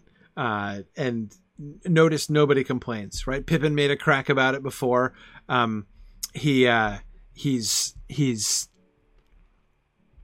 No one doubts Strider here now, right? Of course, he's going to shorten their journey by cutting across a great loop of the road, right? Like you do when you're Strider. His cuts, short or long, don't go wrong. Which is interesting in the context of his lack of confidence in himself just a slide ago, right? And all of those what sounds pretty bitter things he was saying against himself and his own decisions. Well, I won't say saying against. The cutting edge that they seemed to have, that seemed to bear on himself and on the decisions that he made. Yeah. But yet he is still moving forward. He's not doubting himself. He might be chiding himself for the decision that he did make, but that's not going to stop him from moving forward. Yeah. Okay. That was pretty good. How many slides did we do tonight? 3? Wow, 3 slides. That was intense, right? I should probably stop there, though, so we can actually have a field trip at a reasonable time tonight, and I can end like by midnight or something, which I've been getting pretty sloppy about doing. But anyway, okay. So we're gonna stop the book portion of our discussion here tonight, and we're gonna switch over to our field trip, right? So we're going to do our field trip. So I'm going to say goodbye to the folks on Twitter. Thanks to you guys. We're great contributions again tonight. Good to have an increasingly steady audience on the Twitter side. That's been a lot of fun. I mean, live Twitter audience. I know that there have been people who've been watching asynchronously too. But anyway, so thanks everybody for joining us on Twitter. I'm going to say goodbye to those folks. We're switching over. You can join us on twitch.tv/SignumU. So bye, Twitter people.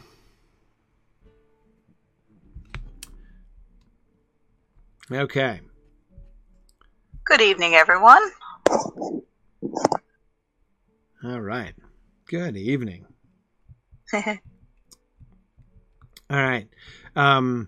So we're headed back to Gartha Garwin tonight because we didn't get to finish it. Yeah. Well, we were having a fun time climbing on all the walls and stuff. Yes. And looking at the new map. Yep. Oh, yeah, the new map. So. Yeah, that was like half the segment last time. Yeah, it was. I was totally ambushed by that map. Middle Earth from space. So, yeah, no, I was thinking it over. So, it was like Obsidian... Was it Obsidian Stiletto? Obsidian Stiletto. And Evil Payload. Evil Payload. Yeah, Evil Payload sounds like the garage band grunge people. And then Obsidian Stiletto sounds like sort of wannabe new wave band or something like that. Yeah. I get a feeling they'd be doing covers of each other at some point. It's possible. Oh, okay.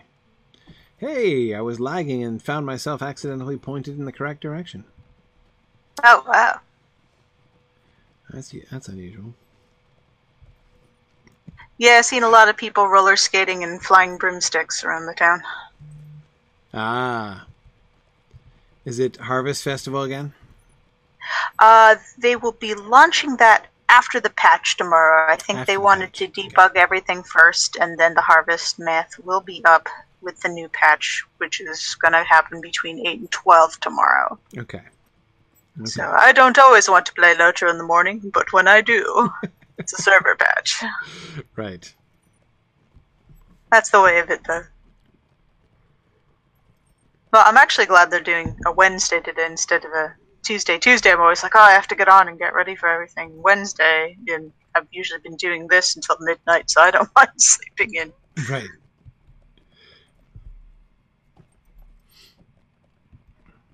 All right. Okay, so is this where the glitch is happening? I don't know if it's happening for everyone. It's actually not happening for me for Oscaroth. Okay, let's see. So they might have had a hot patch for that. But yes, if you're looking at the Stable Master and you know you have a Swift Travel for Oscaroth and it's not working, try dismounting first. Right. It should clear it up. This was a bug that was happening earlier this week, but they might have done a hot patch to at least fix this before they go into the big thing tomorrow. Okay.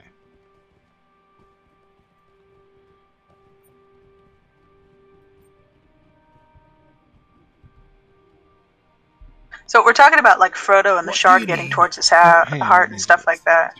Sorry. Yep. Yeah. And my head just kept going back to Iron Man, actually.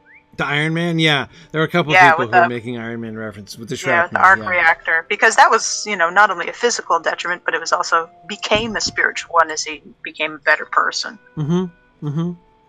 No, I thought it was interesting how they... I thought it was interesting how they play, at least, sort of the connection to his own sort of emotional state, right? And his whole kind of attitude and outlook as well, and the way that they made that kind of, connected with the shrapnel. I thought it was interesting how that developed certainly over the 3 Iron Man movies. Mm-hmm. But we're thinking after all, it's Jack's fault, huh? Yeah, who knows? Jack Lewis. Folks. Sorry. Yeah, maybe. I mean, I again, like, goodness knows that kind of experience, that experience of taking shrapnel and having it lingering in your body, is not something that was. I mean, that did happen to Lewis, but it's not like it was a rare or unusual experience. Oh yeah, no, that was for people in the war. And of course, he didn't know Lewis until long after that. So, long after the war, I mean. So. Oh yeah, no, but I'm sure it came up in Inkling discussions. Oh sure, yeah. Okay. So we went through the sort of outer segments of this. And again, one of the things that I want to look at here is that based on my thinking and my sort of our geographic and archaeological analysis here in the Lowlands, it is my theory that Gartha Garwin here is the center, is the kind of primary locus of Rhudaur. Like, this was the seat of Rhudaur. The hub of Rhudaur. That's my theory. And it's a very elaborate palace. It is. I mean, this place. So yeah, I wanted to go this way here today. We kind of came around through to this areas around here. What's over here? Ooh, it's Big Bad. Supposed to be here. I think that's only in the Radagast instance. Look at this guy, though. Oh yeah, look at that throne. Oh man, that's like a green man. Oh yeah, there's a lot. Wow, I never. Okay, I gotta. No, I don't need to dismount. So first of all, we have these. Take a look at this. We have these kings, right? Yeah. Yeah, because look at this. This guy, he doesn't look sketchy at all. Right? I mean, this is a totally non-sketchy looking Rhudauran king. It's obviously Rhudaur because it's got the forest crown below it, and the scepter. I think, isn't that the scepter? It's got an incredibly it's weird. It's like scepter on one side and a sword on the other, or it's a sword with spiky bits on the bottom, which is very, very impractical. Yeah, not quite sure about what he's holding. What I'm looking at here, though, are his sleeves. And I think those are trees on the sleeves. Pretty. Which is very pretty. Very different. Very lovely. It's like a kimono pattern. Yeah, it's very bucolic, right? I mean, this is... And he looks like a nice chap. Let me see if I can... Yeah, this is the good PR statue. Yeah. This is the whole, don't let them know that we're the evil king of evil. Well, see, that's the point, is I don't think this guy was an evil king of evil yet. Yet. I mean, he might never have become so. Yeah, look at this Joker. Okay, see, now this guy has a few more issues. Now, why is he double fisting Palantir? 2 Palantirs. He's going to get feedback. I mean, that's fairly remarkable. Now, I mean, we know, of course, there were multiple Palantiri. I mean, there were, 3 in the northern kingdoms, though 2 of them that were primarily used, right? Because there was the third that was out on the coast, which is really just oriented to, like, look off towards Numenor and Tolaresia, Whereas there were both of the Palantiri that Arvedui had with him, right? That went down in the Bay of Forochel. The one from Numinous and the one from Amansul. It's a conference call, Belongsmon says. You could just see that with the Palantiri. Okay, I still can't hear you. Right. Dog barking in the background. Right. Let's start and introduce ourselves. But, it's like, is it wishful thinking or is it just a bid for symmetry? Well, I think the symmetry can't hurt, although the rest of it isn't symmetrical. I mean, not look at exactly his beard. It's like his beard is like threaded around him. Yeah. And his crown, look at the difference between his crown here, right, and the crown of the other guy over here. The good PR statue. Yeah. Yeah, no, that's tasteful and kind of subtle and not spiky, not Iron Crown like. Yes, it's benevolent Forest King's crown. And I agree. I think it is a scepter, not a sword, that he's holding. Its bottom is kind of pointy, but I'm not seeing really a hilt. I mean, that you could say that that's just like a square pommel that's sticking out above his hands, but there doesn't seem to be any crosspiece. And it could just be dissolving into really short. Could just be dissolving into the front piece, like how he has no legs and stuff. Right. Well, it's possible, but I don't think so. I think it's a scepter, especially given the whole scepter thing. Right? It's clearly I agree it's a scepter, but I think the foot might not be pointy. I think it's just dissolving tastefully into. Oh, I see. The foot. Got it. Yes. Okay. No, quite. I agree.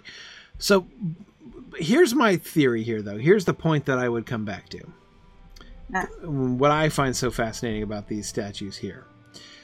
Rudaur is not evil from day one. No one ever is. Exactly. Rudaur falls.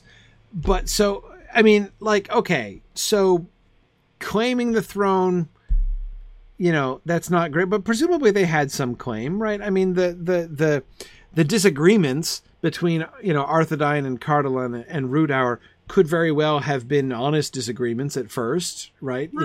They did all share the same bloodline in theory, exactly. Right? Yeah, they did.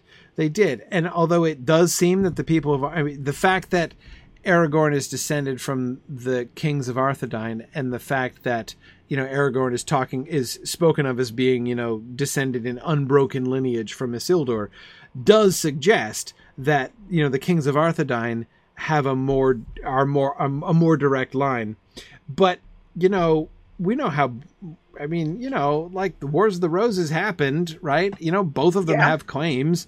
And you can say that one is better than another, but it's not like it's a slam dunk that the House of Lancaster's claim to the throne is a better claim than the House of York. I mean, they're both a little bit on the flimsy side. It's like at this point we're looking at second cousins all around. Yeah.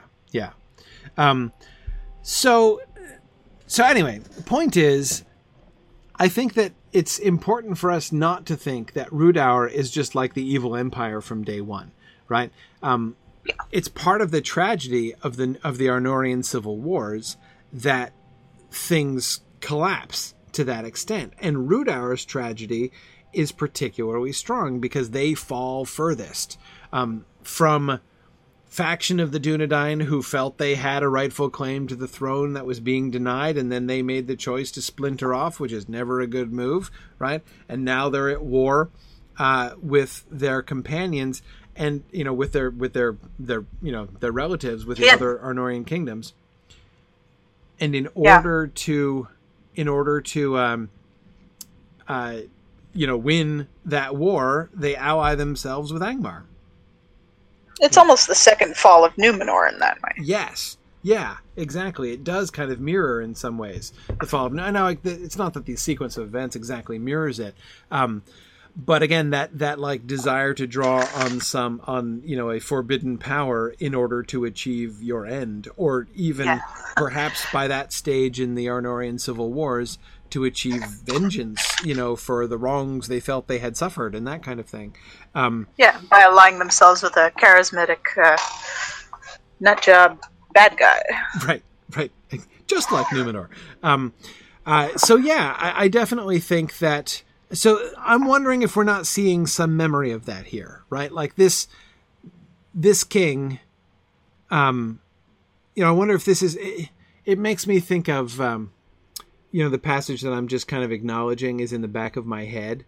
Is that passage from The Magician's Nephew when Diggory and Polly come into the Hall of Images, right, with all the kings and queens of Charn, and the first kings and queens of Charn look beautiful and happy, and then as it proceeds, they continue to look beautiful but no longer happy, right? And then they, until at the end, you've got, of course, Jadis at the end, who looks evil and terrible but devastatingly beautiful. Basically, that's kind of what I'm imagining, in a sense, as happening in Rudaur, and some archaeological evidence of that here. That we are seeing here, would be my theory, a legitimately benevolent Rudauran king, right? Like, this could be the guy, this could be the dude who thought, honestly thought he should have made a bad choice, right, to splinter off, but he legitimately thought he should be king, right, and was trying to be a good ruler, and had what he felt were good reasons, to break off from the rest and to oppose Arthedain, and doubtless would have considered the Civil War, the war of Arthedainian aggression and all that kind of thing, right? Yeah.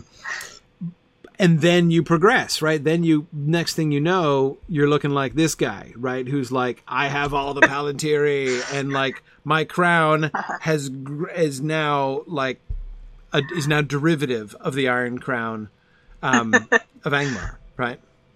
Yeah. And he copied my style. Right, exactly. So I definitely, this would sort of fit with my theory that this place is the heart of Rudauran power, and that here in this place we can see, oh, look, again, we get the star superimposed on the crown, or the crown superimposed upon the star above the scepter there. Oh, yeah. Just like in that the bath outside near the stable master at Oscarith. Yes. Mm-hmm. Yeah, it's the only other place I've ever seen that. At least that I noticed. Anyway, so that's pretty cool. I'd totally forgotten that this crown was here. I remembered that this was the place where the big mob always spawns that you have to do the quest for. But that's a gaunt man who's here, though, right? Yeah, something like that. Yeah. Remains of a soldier. Yeah. Maybe it was a ghost of a soldier. I can't remember. Was he just a big white, or was he a gaunt man? He might have been a gaunt man. It's been too long. Yeah, I don't remember. But anyway, yeah. No, that's really cool.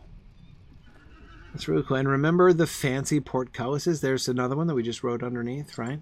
Yeah. Again, like the sense of the sense of like this, like archaeological evidence of like an older, nicer Rudaur before things really went bad. Yeah, because it's a portcullis it's more ornamental than functional, given exactly. how delicate and lacy it is. Yeah, exactly. Whoa. Okay, I'm looking at walls, crowns all over. Not too much else. This wall always struck me as a little strange. I guess this is just a building, okay, and we have flagstones, but what was this? Blank walls, no windows. I might have let's see, the tiles keep going. Here, it keeps going? The tiles, it is. It sort of fades out. Right. Yeah. Yeah. No idea what this was, and there's more over here. There's just a bunch of random buildings. See, exactly. Something like this now.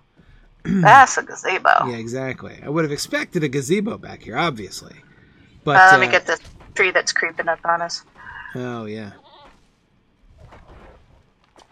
Yeah. You know you're absorbed in archaeological exploration when a tree sneaks up on you. That happens more times than I'd care to say. It's so true.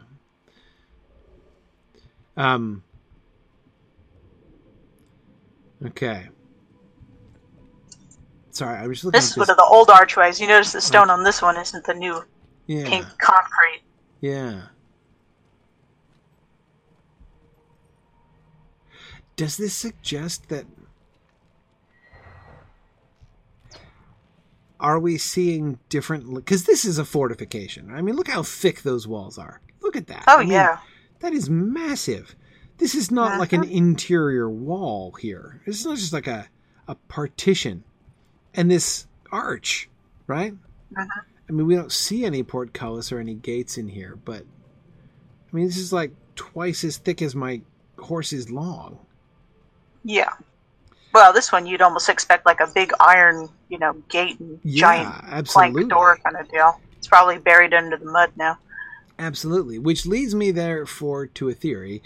And the theory is that, again, if this is the original sort of home and center of the people of Rudauer, then what are these guys? Grim White. Yeah, got some dark waters out here too. It's really good for the deed if you need them. I see.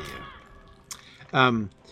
Okay, so the theory is that what we're seeing in here, because again, like walls like that one we were just looking at, these are not the kinds of walls that you would have inside, and we're deep inside the fortifications, right? And you think about, even if you think of the outer boundary of the defenses here in Garthagarwen as being that pass that we come through from the Blood Circle, and the places just inside there,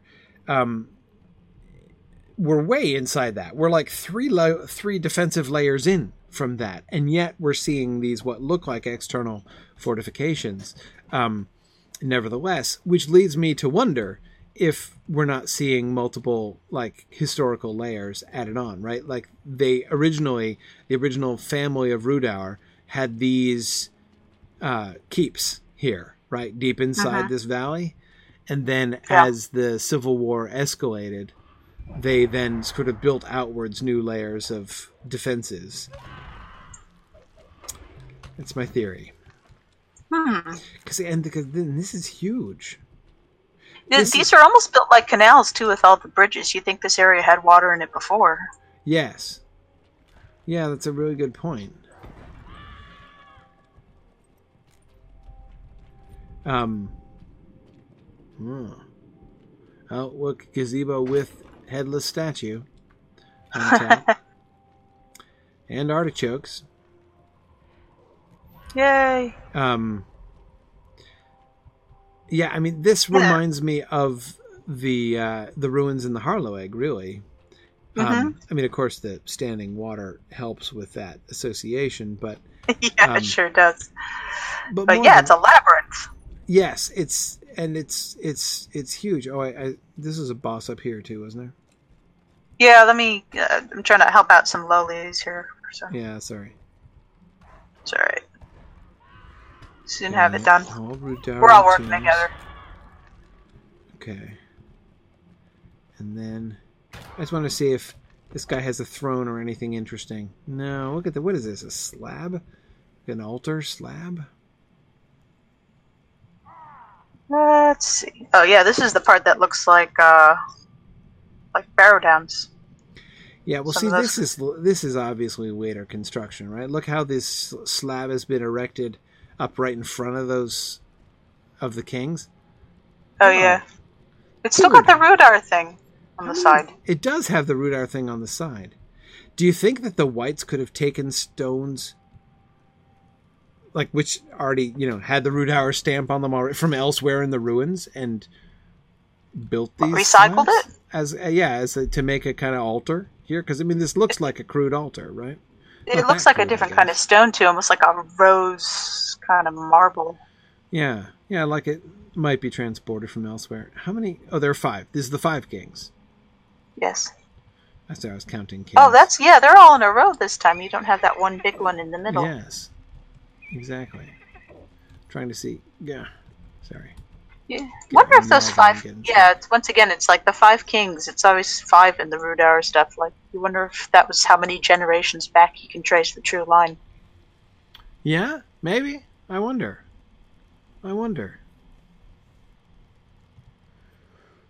Could this be a tomb? You mean the thing I'm standing on, Bricktails? So, father, grandfather, great-grandfather, great-great-grandfather, great-great-great-grandfather, possibly. Right. Was the common ancestor. Progenitor. Right. Yeah, this thing that I'm calling an altar. It is possible. But yeah, it looks like an altar. It does look, especially, see, look, like right over here is what you were talking about with the 5 kings with the big one in the middle. Oh, yeah, that one there. Right, this is the normal one. Yeah. One of the kings is covered up. Yeah, they built over the other king. That's weird. Yeah. Who bricked up definitely the 5th king? Bricked up the last king. It's definitely one of those. This altar is more important. Yeah. Yeah, old masonry, yet new masonry. Yeah, maybe again that reflects a generational corruption, right? Yep. Like they had the old building here, and then they were like, "No, we need to erect a temple." A temple. Temple to Sauron. Right, and it was done by the Rudaurans, so they used the Rudauran. They put the Rudauran marks on the stone. Now it doesn't look. This is a pretty tame altar, right? Yeah, it's kind of boring. It's functional.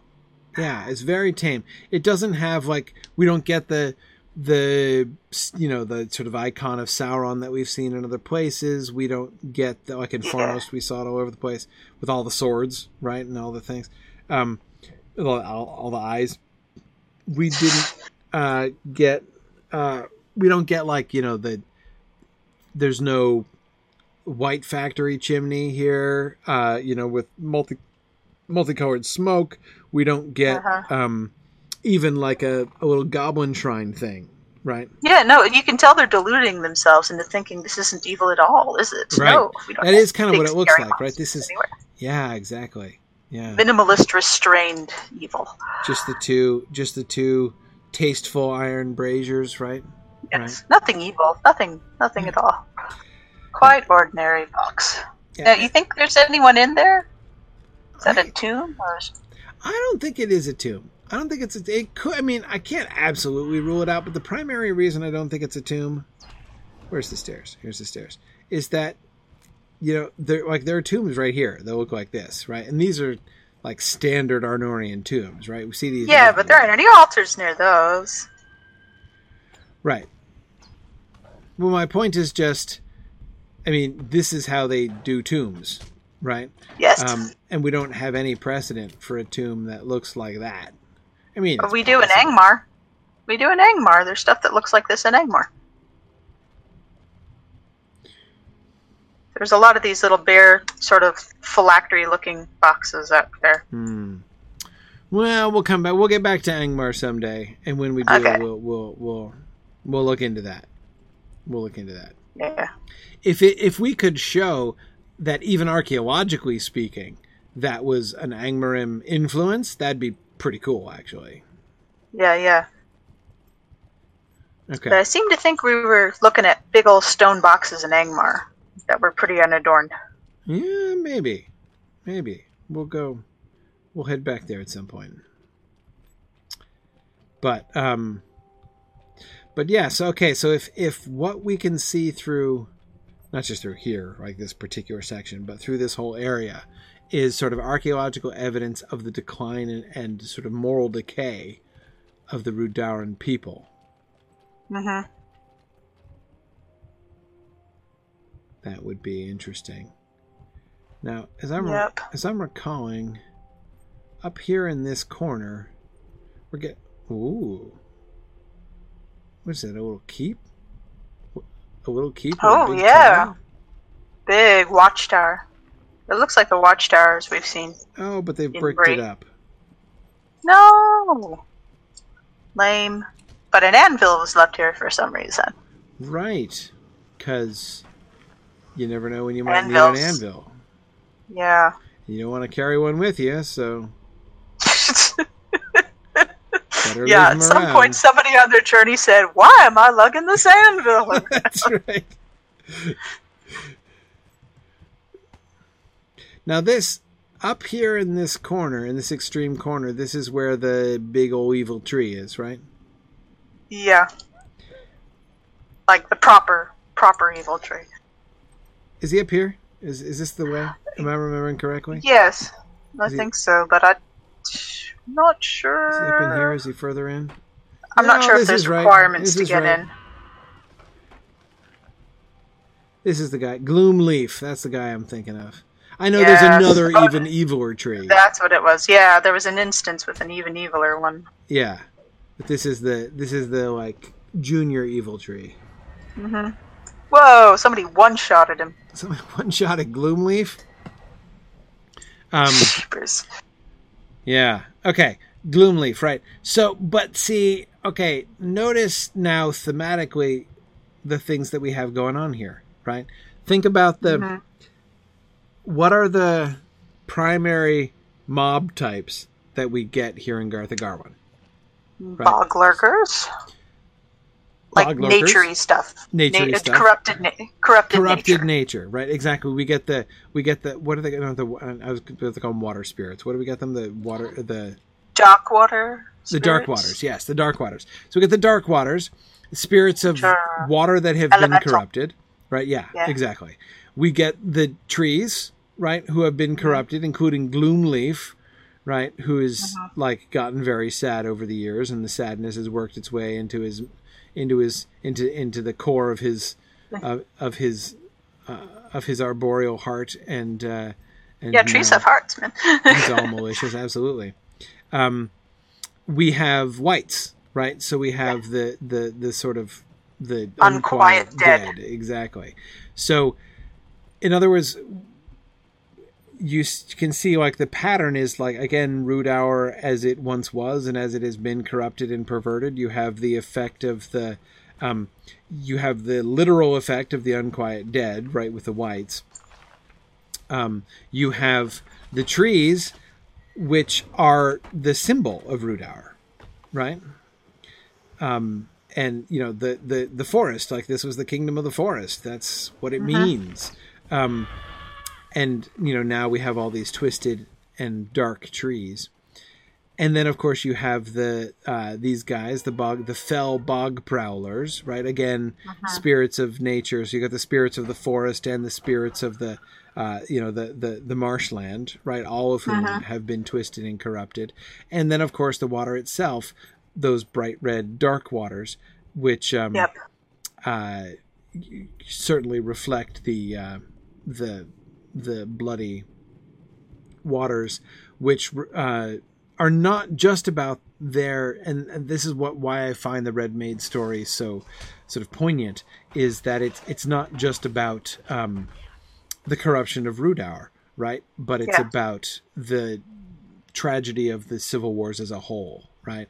The corruption of the land itself. Exactly. The people of Arthedain played a role in the corruption of the Red Maid, right? Okay, and now then we got these guys. Right, now we got the Kreoths, which of course makes sense because these are not. So, what is their relationship here? Well, we know they got new flags. We found that out last time. Yes. These are this is a Kreoth novice and a Kreoth faithful, right? I think we get like captains or some such. No, novices and faithful still here. Okay. Yeah, this is heightened ability bad guys, so be on your guard, everyone. Right. This is an area usually meant for fellowship, so stay together. And who are these guys? Elders. Okay, so these guys are elders, novices, and faithful. So there is a sort of a sense of a cult identity, right, with these guys? Yes. They look like Hillman tribes. But the name implies there's some sort of fighting for a cause zealots. Yes, exactly. Maybe Crusaders trying to take back their land or something? Well, that's the question, right? So what is the link between the Kreoth and the Rudaurans of yore? There's the Gloomwater. Wretched Gloomwater. I love that. Well, the link is Angmar, for sure. Sure, yeah. Yeah, definitely. Yeah, that one was a novice, so we're still getting these clerical titles. Right. I love how the Gloomwaters are wretched, right? They can't help it. It's not malice necessarily, right? It's going through a bad patch. Yeah. The economy these days. Now, yeah, there's the new shiny new flags here. Right, and it's got the flag of Rudaur in color this time. Yes. So maybe implying that these will be the heirs of Rudaur's kingdom. Right. Are they the long lost heirs? Or are they just the new heirs? Promised, chosen heirs. I think the implication is that they at least consider them, whether they are in truth or not, who knows, but I think the implication is that they consider themselves the heirs. Given the ties of the thing, where it's not unreasonable to think one tribe was maybe close friends with the Rudaur and possibly intermarried. Right, exactly. Yes.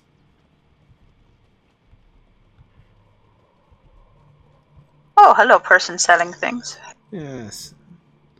Oh, I think I remember this lady as being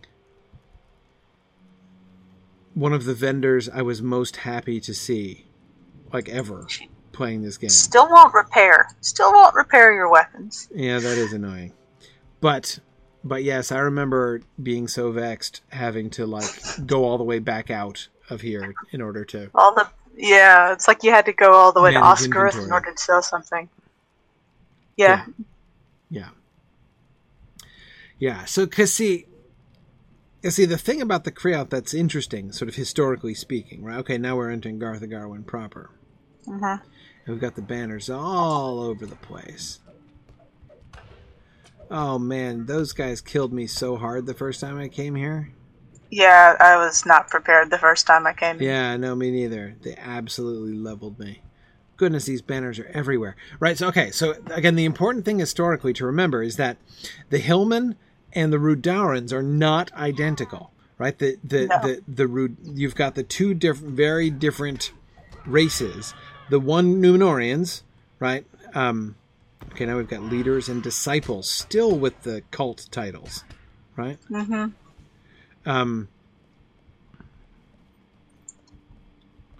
Still with the cult titles. Another leader. A warden. That's interesting. I have failed you, Red Maid. Oh, that's who they're worshipping. Yeah. That's interesting. Yeah, now we see the heart of the cult, right? Is that they're worshipping the Red Maid herself. Oh, that's really cool.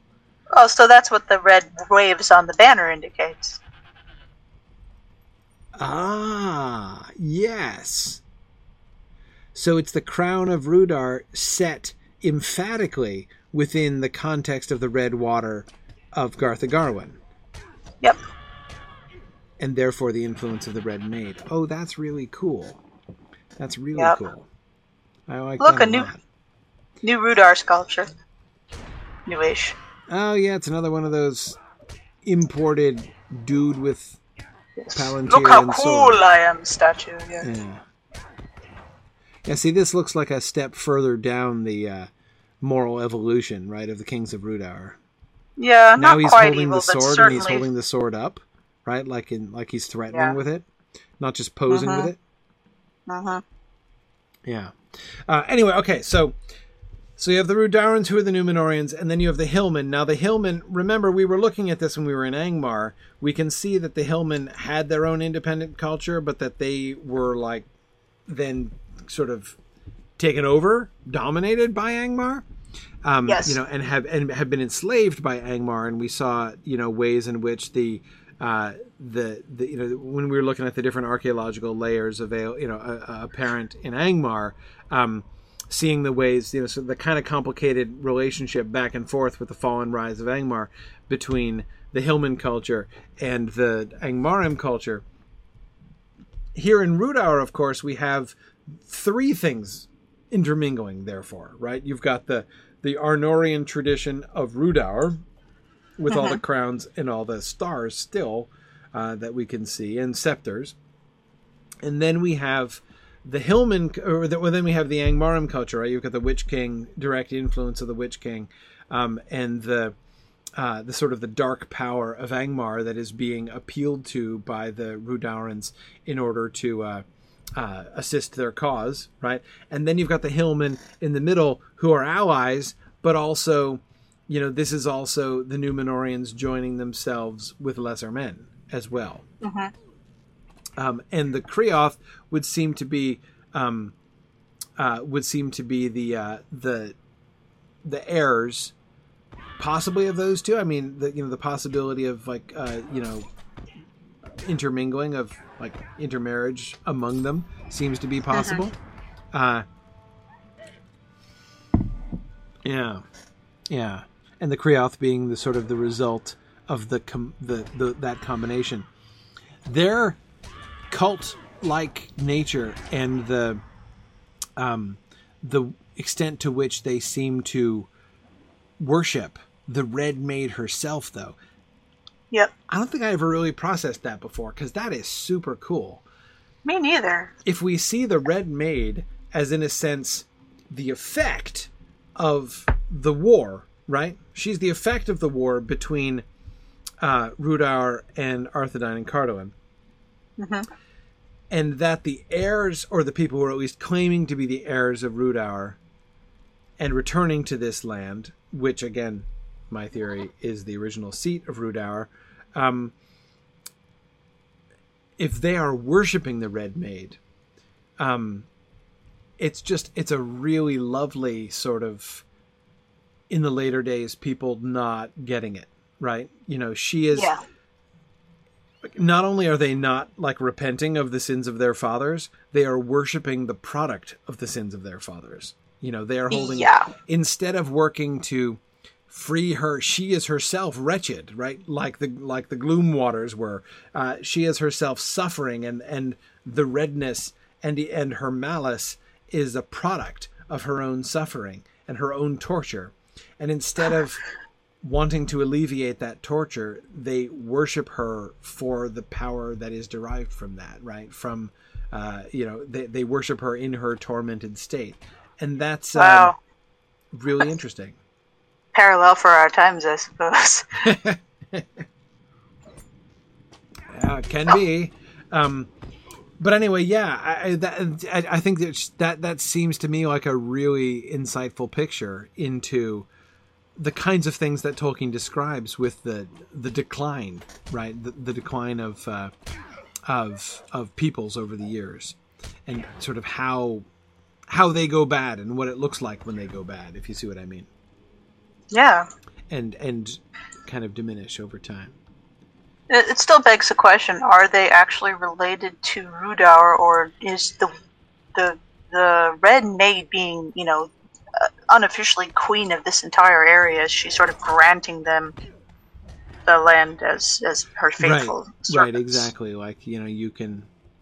the faithful will inherit my lands, sort of thing. You're like the devout and disciples and leaders. Yeah. The kind of de facto, we are the heirs of Rudaur because they used to live here and now we do kind of thing. Yeah. I think their claim is more than that. Yeah, considering they're using Rudolph's crest. So. Yes, exactly. Yeah, the actual crest there. Rudolph, the Red Despot. Now, I got lost here so many times, and I only have a general sense that I'm going in a right direction, but I don't know that I really am. What are we looking for? That might help. I don't even know. Are we trying to get out, or are we trying to go further into this? We're trying to go in. I don't know. I want to find the The center. Hang on. It's in here. Well, there was an this looks instance promising. further in, but no. Yes, this is what I was looking for. Yep. This is what I was looking. I think I went all the way around and came in the back door. But this is what I wanted to see. Guns up, people. There you go. Okay, because we got chieftains and wardens, and then we have Temire the Devoted, who also just got one-shotted. But she is the leader of the Kree. Dime's on fire tonight. Is that Dime one-shotting things? It's Dime, the oops, I accidentally killed the Balrog one-shotting things? Yeah, that's good. Oops, I killed it again. That's awesome. I should have known. Yeah, see, here's the nice kings surrounded by corpses. Exactly. Is it just the one of them? Here we No, go. there's two. There's three. We got three of the nice kings. So this place, right? I mean, there's every... We've lost all pretense of this being a respectable worship at this point. Yeah. It's got...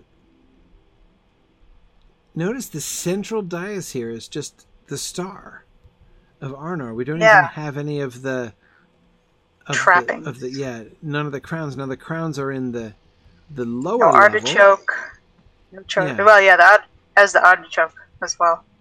But yeah, it's just a cool 7-point star. Like that in itself is some sort of divine power.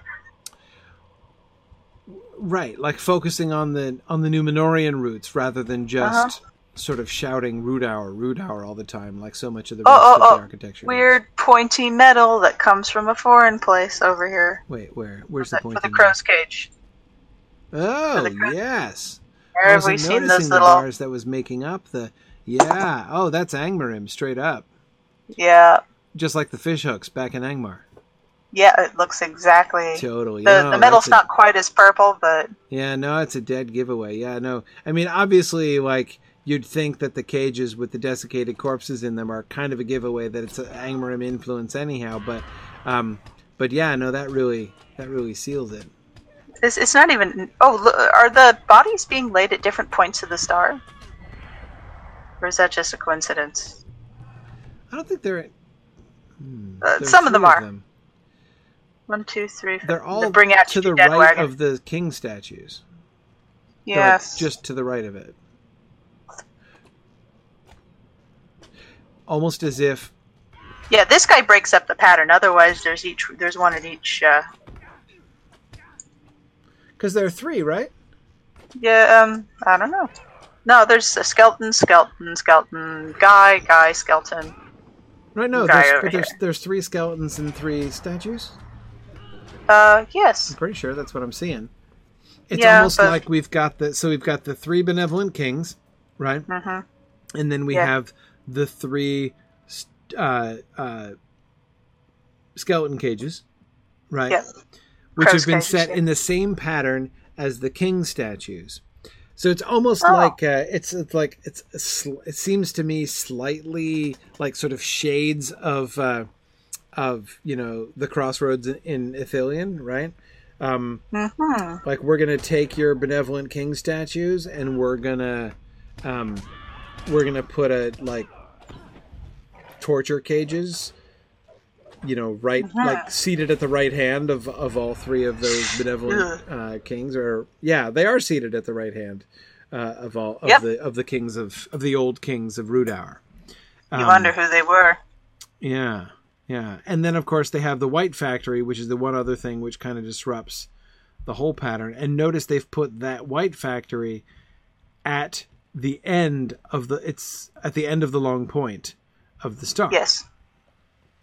Right, as if the star of the Valar is pointing now, as if the light of the Silmaril from Earendil's ship is pointing down at the White Factory. Presumptuous. Yeah, which is not a very wholesome look, certainly. What about this never-ending fire in the middle here? Yeah, well, I don't know what to make of the never-ending fire, honestly. Oh, it's not doing any damage. It's just sort of there. Huh.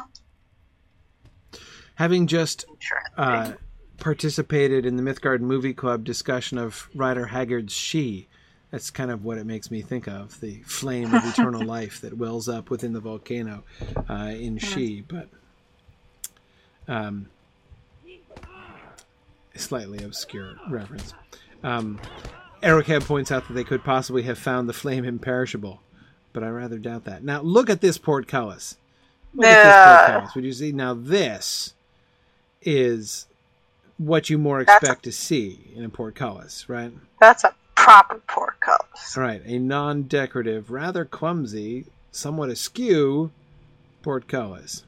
But it looks like it's gotten the job done a few times. Yeah, exactly. Like it's actually withstood assault. Okay.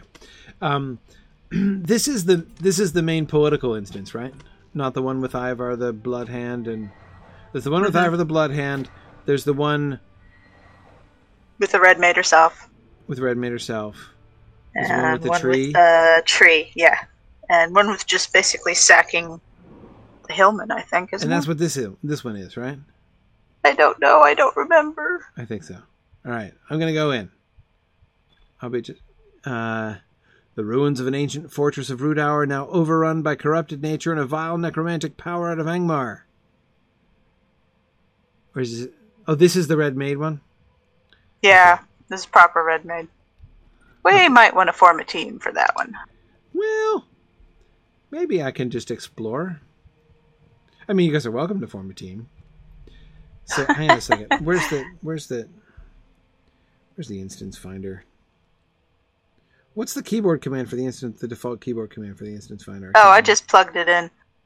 Should be on your main No, dashboard. It's 3 people and a ghost behind them. And the little icon. Right. That's social. Aha! Oh yeah, that one. Okay, right. Don't look at me to save your bacon tonight, Professor. I don't have a tune on Galadan to help. No worries. Not a problem. But Lori's gotcha. Besides, I'm like, what, 30, 60 levels over? I can probably... You will want to scale it down? I want to scale it down? I think it's set at 32. I think it's set at 32. Well, yeah, I'll scale it down. Okay, hang on a second. Why don't you fellow with me, though? These are non-scaling. These don't scale. Yeah. It's the artery. So it's the fortress. The fortress is the one I'm looking for, right? Yeah. And this one is called what? Yeah, Fortress. Yeah, it's non-scaling. Wait, this one here is called Fortress? Yeah. Okay. Well, it's just going to... I'm just going to go All to right, that one. At level 32. Yeah, it's fine. Yeah. Okay, let's see. Do people want to form a 6-man? I mean, we're going to be massively overpowered for a 6-man. I was just going to kind of cruise through it and ignore most everybody. I'm just going to look at architecture. All right. I don't really need to fight the Red Maid and finish the instance. Garth Agarwin, I just want to look the around. ruins of an ancient fortress of Rudar, now overrun by corrupted nature and a vile necromantic power out of Angmar. Okay. The most terrible power still remains to be confronted. Okay, so right, we're keeping it up. I guess. I don't really want to fight people. Yeah, you're going to kill me. Yeah, they're going to rush at you anyway. Okay, well, I was kind of hoping they'd ignore me. I just wanted to test that. Not in an instance. Not in an instance. Oh, well. Well... This might take a while anyway, just from the sheer volume of people. Yeah. Yeah, it's just a test. Well, see, here's where here's where I want to, like, I wish I could just stealth and go through. You're not a burglar this time. I know. We're on Landreval next week. I mean, that's ideal. Let's try to just come back with Grifflet and go through here.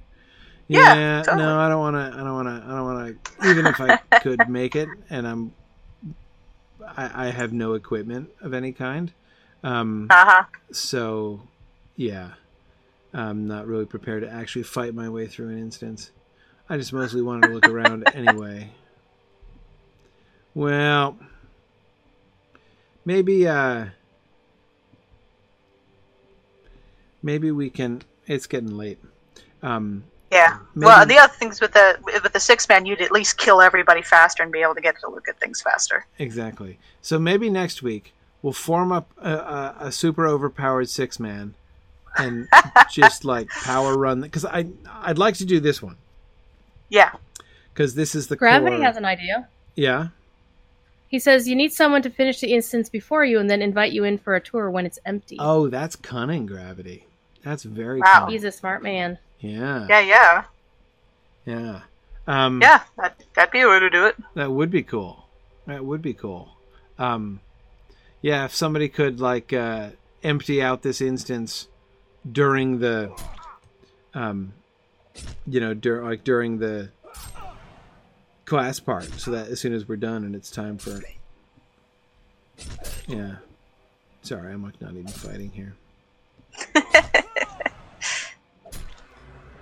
That's all right. My winks will kill you. No, you killed me first. My winks will avenge me.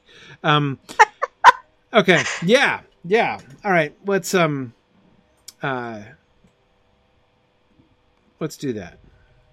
Okay. So we'll come and I'll look around here next week briefly, and then, well, I mean, not necessarily briefly, but I won't do all the combat, and then. And the other two, I don't really think I need to look at. I mean, the barrows are kind of interesting. Maybe we could look at the barrows, actually.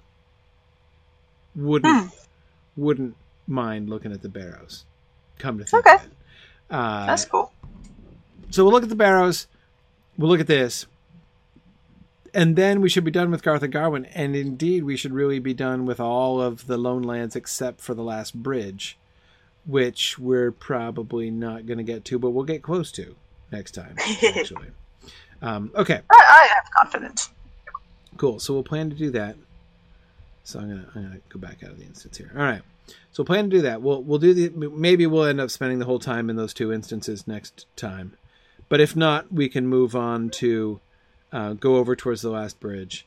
And then we'll if we don't get to go into the Trollshaws, we'll head back up to Angmar. But I think we're actually not bad. We've explored almost every square foot of the Lone Lands and done a complete archaeological survey of the ruins of the Lone Lands while we discussed the encounter at Weathertop, essentially. Yeah.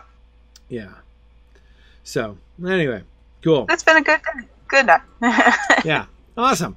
And so now we'll head into and then of course we'll have all of the Trollshaws to be exploring while they're traveling through the Trollshaws. So who knows? We may be able to keep it up all the way to Rivendell. Yeah. Let's see. Borijida was just asking, do the art devs of the game love my analysis? I don't know if I've never talked to them about it. I mean, I've done a little bit of it with them, and I can tell that they humor me when I do. I kind of feel like I'm being humored, but it's okay. It's like, don't make any sudden moves, and you might not spring. But I don't know. I mean, I've never really asked them. I've never really subjected them to one of these sessions, so I don't really know. Gosh, I hope they like it. Like if they watch or something, but yeah. I do know they like you. Well, yeah, exactly. They don't hate me personally, so I guess that's a good sign. That's really kind of all I can ask for, I guess. All right, so we're gonna sign off here. Thanks everybody, and we'll see you guys next week. So we'll finish this up. We'll do the instances next week, and then off probably towards the Trollshaw. So thanks everybody for joining us, and I will see you guys next week. Bye now. All right. Good night. Night. Thanks for joining me on this epic exploration of The Lord of the Rings and of Standing Stone's video adaptation of Tolkien's story. If you are having even half the fun I'm having on this journey, I hope you will consider supporting the project by donating at signumuniversity.org/fund.